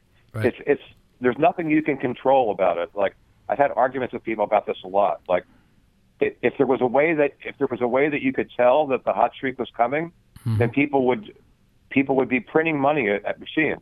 Right. I agree. Like, there's no way. Like, people were saying, well, I have this friend that plays slot machines, and he says, well, I've been if I play like 50 or 60 spins and I haven't gotten a bonus, I'm going to increase my bet because I know the bonus is due to come out. Right. It's not due to come out. It's the same odds on the next spin as the previous spin. Now, where I think that people we can put in what we've talked about with positive thinking. When I'm playing video poker and I'm playing deuces or whatever at a bar, and I keep getting 3 deuces, 3 deuces, 3 deuces, and I tell my girlfriend it's going to hit the deuces, it's going to hit the deuces, and then it hits, right? But it didn't hit because I kept hitting 3 deuces. It hit because I was in a positive mindset, believing it was going to hit. Does that kind of, because that kind of if you believe you're going to hit a royal flush and you don't hit a royal flush, does that mean it didn't work that time or what? Well, how about if I tell you this? I've walked into the certain bar that I played at, and I played there for 7 years, or no, more than that. For like 10 years, I'd come in once a week, even back when I had money. And only twice did I ever walk in and tell the bartender, Connie, I said, I'm going to hit a royal tonight. Only twice. And I hit it both times. That's fucking spooky. Okay, one of them was when I won my bracelet in 2013, or before I won my bracelet, when I came back. You remember I had one big bet left, and I came back to be second in chips going into the final table. And I went to the bar that night. I said, and I was so high on life. I was such in a positive mindset because, like, I came back from the dead, and now I got a shot to win the tournament. And I walked in, I said, what happened to me today was so surreal that I guarantee you I'm going to hit a royal tonight. And in 3 hands, I popped the royal. It got dealt me 4 to the royal. I said, I'm 100% sure it's going to be there. Boom, it was there. And then the other one was like a year ago during the World Series. Something positive happened, and I walked in and I said, man, things are going so positive for me. I hadn't been there in like a month. I said, I'm going to hit a royal tonight. And boom, I hit the royal. Those are the only 2 times I ever told her I was going to hit a royal there. And it's the only 2 royals I ever hit at this bar. So that all comes from positive instincts. It's not about thinking you're going to hit it because of whatever. It's because you're in that positive mindset from what happened earlier in the day. This is another example. I'm at Thunder Valley in a poker tournament, right? Mm-hmm. And I had entered the drawing because I play a lot of slots there and video poker. So the drawing just happens to be on the dinner break of the poker tournament. So I'm at the drawing area. They pick all the names. And I was sure I was going to get picked, right? Mm-hmm. And they go to the last name, and I didn't get picked. I said, well, I really thought I was going to get picked, but, that's okay. I'm getting ready to go to the steakhouse. Mm-hmm. And they make an announcement. They say, we had one person not claim, so we're going to pick one more name, right? No. So I'm thinking to myself, you know what? I thought I was going to get picked. Anyway, they picked my name, right? Wow. So now there's 8 people. There's 8 people seated in a row, right? Uh-huh. They put these bags into a bigger bag, and you pick out a bag, and inside the bag is a key. right? If the key is a certain color, you go to the main game to try to win the car. Gotcha. Right? So I'm in the 8th seat because I was the 8th person picked, and there's only one key to the car to play the game, right? So I'm thinking to myself, wow, this is going to be a tough thing. I need all 7 people not to pick the key. It's like an impossibility because... But if you think you're going to get it, you're going to get it. Picking the key. That's the thing. If you think you're going to get the key... Anyway, the first person has a 1 in 8 shot, then it goes to 1 in 7, 1 in 6, 1 in 5, and it keeps going down the row, and I'm thinking to myself, wow, I'm making a shot at this, right? Right. It comes to the 7th person, and now either they get the key or I get the key. Right. Right? Somehow, they pick the bad key, and I back into playing the game. Wow. Right? So now they explain the game, right? This is another example of positivity, buddy. This is everything we talked about. Go ahead. So they explain the game, and there's I can send you a picture of this if you want to get a picture of it. I have it on my phone. Okay. There's a board. It's got 20 numbers on it, right? Send us a picture, man. We'll put it up when we put the interview out. All right.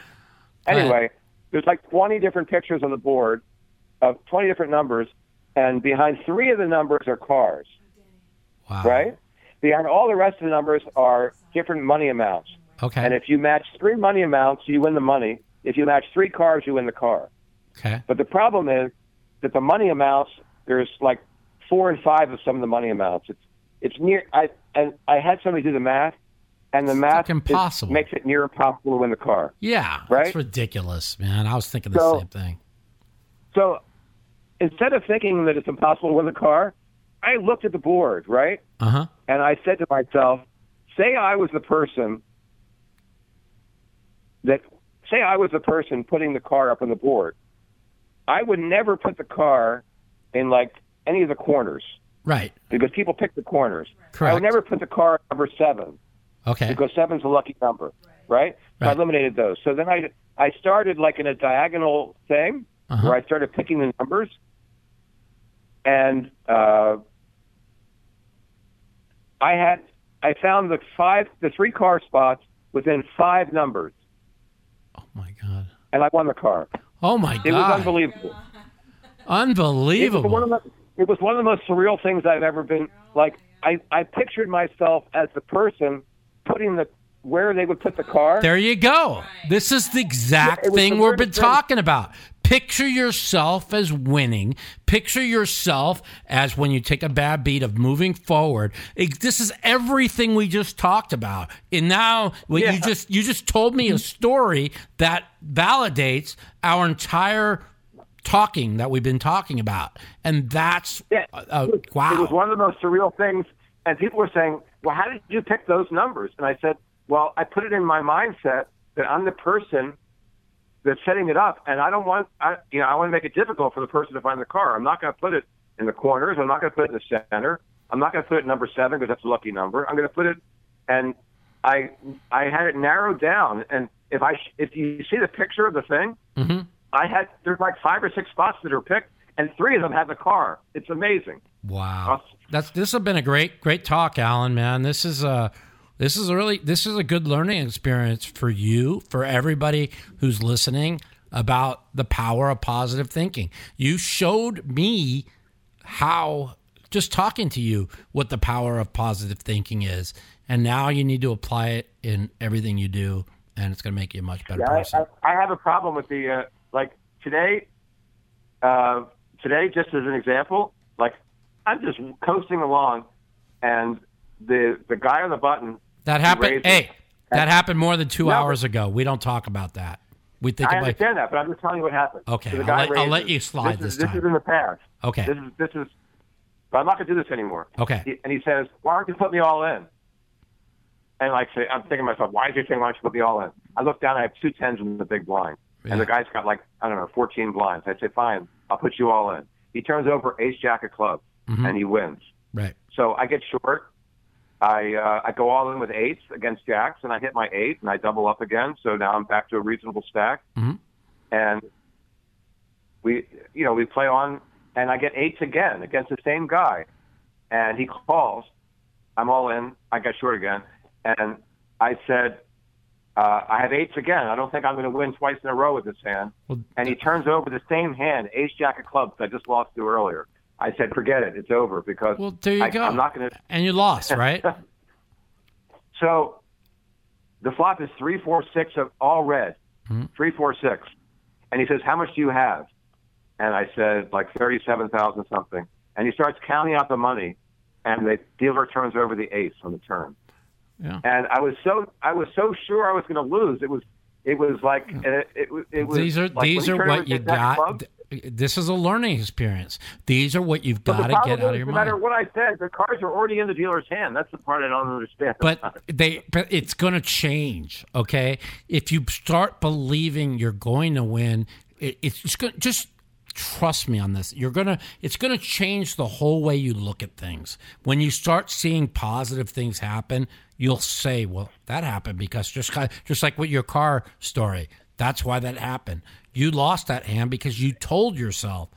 I mean, I know you're saying, "Well, the cards are gonna change. They're already there, whatever." But you know what? If you, I don't know. I know this sounds stupid, but if you believe that you're going to lose, you're going to lose. I was certain I was losing that hand when he turned over his jack of clubs. Yeah, well, that's but you can't. No more after today. No more negativity. Always. I'm going to try your system and see how it and goes. And then move forward to the next day and the next day, and you'll see good things happen, man. I'm telling you, man, it changed my whole life. All right, Allen, this has been a great interview. It's really great talking to you. I hope you learned something from this interview, and I hope you have great results here in the next year. Take care, my friend. All right. Take care, my friend. Thanks a lot. You got it. Bye-bye. The Mouthpiece. Okay, everyone. I hope you enjoyed episode 25, year 1 of The Mouthpiece. Stay tuned next week. Tune in next week for episode 26 of The Mouthpiece. And we will talk about what's been going on all week as well as my upcoming trip. Have a great weekend. Good luck to you all. The Mouthpiece.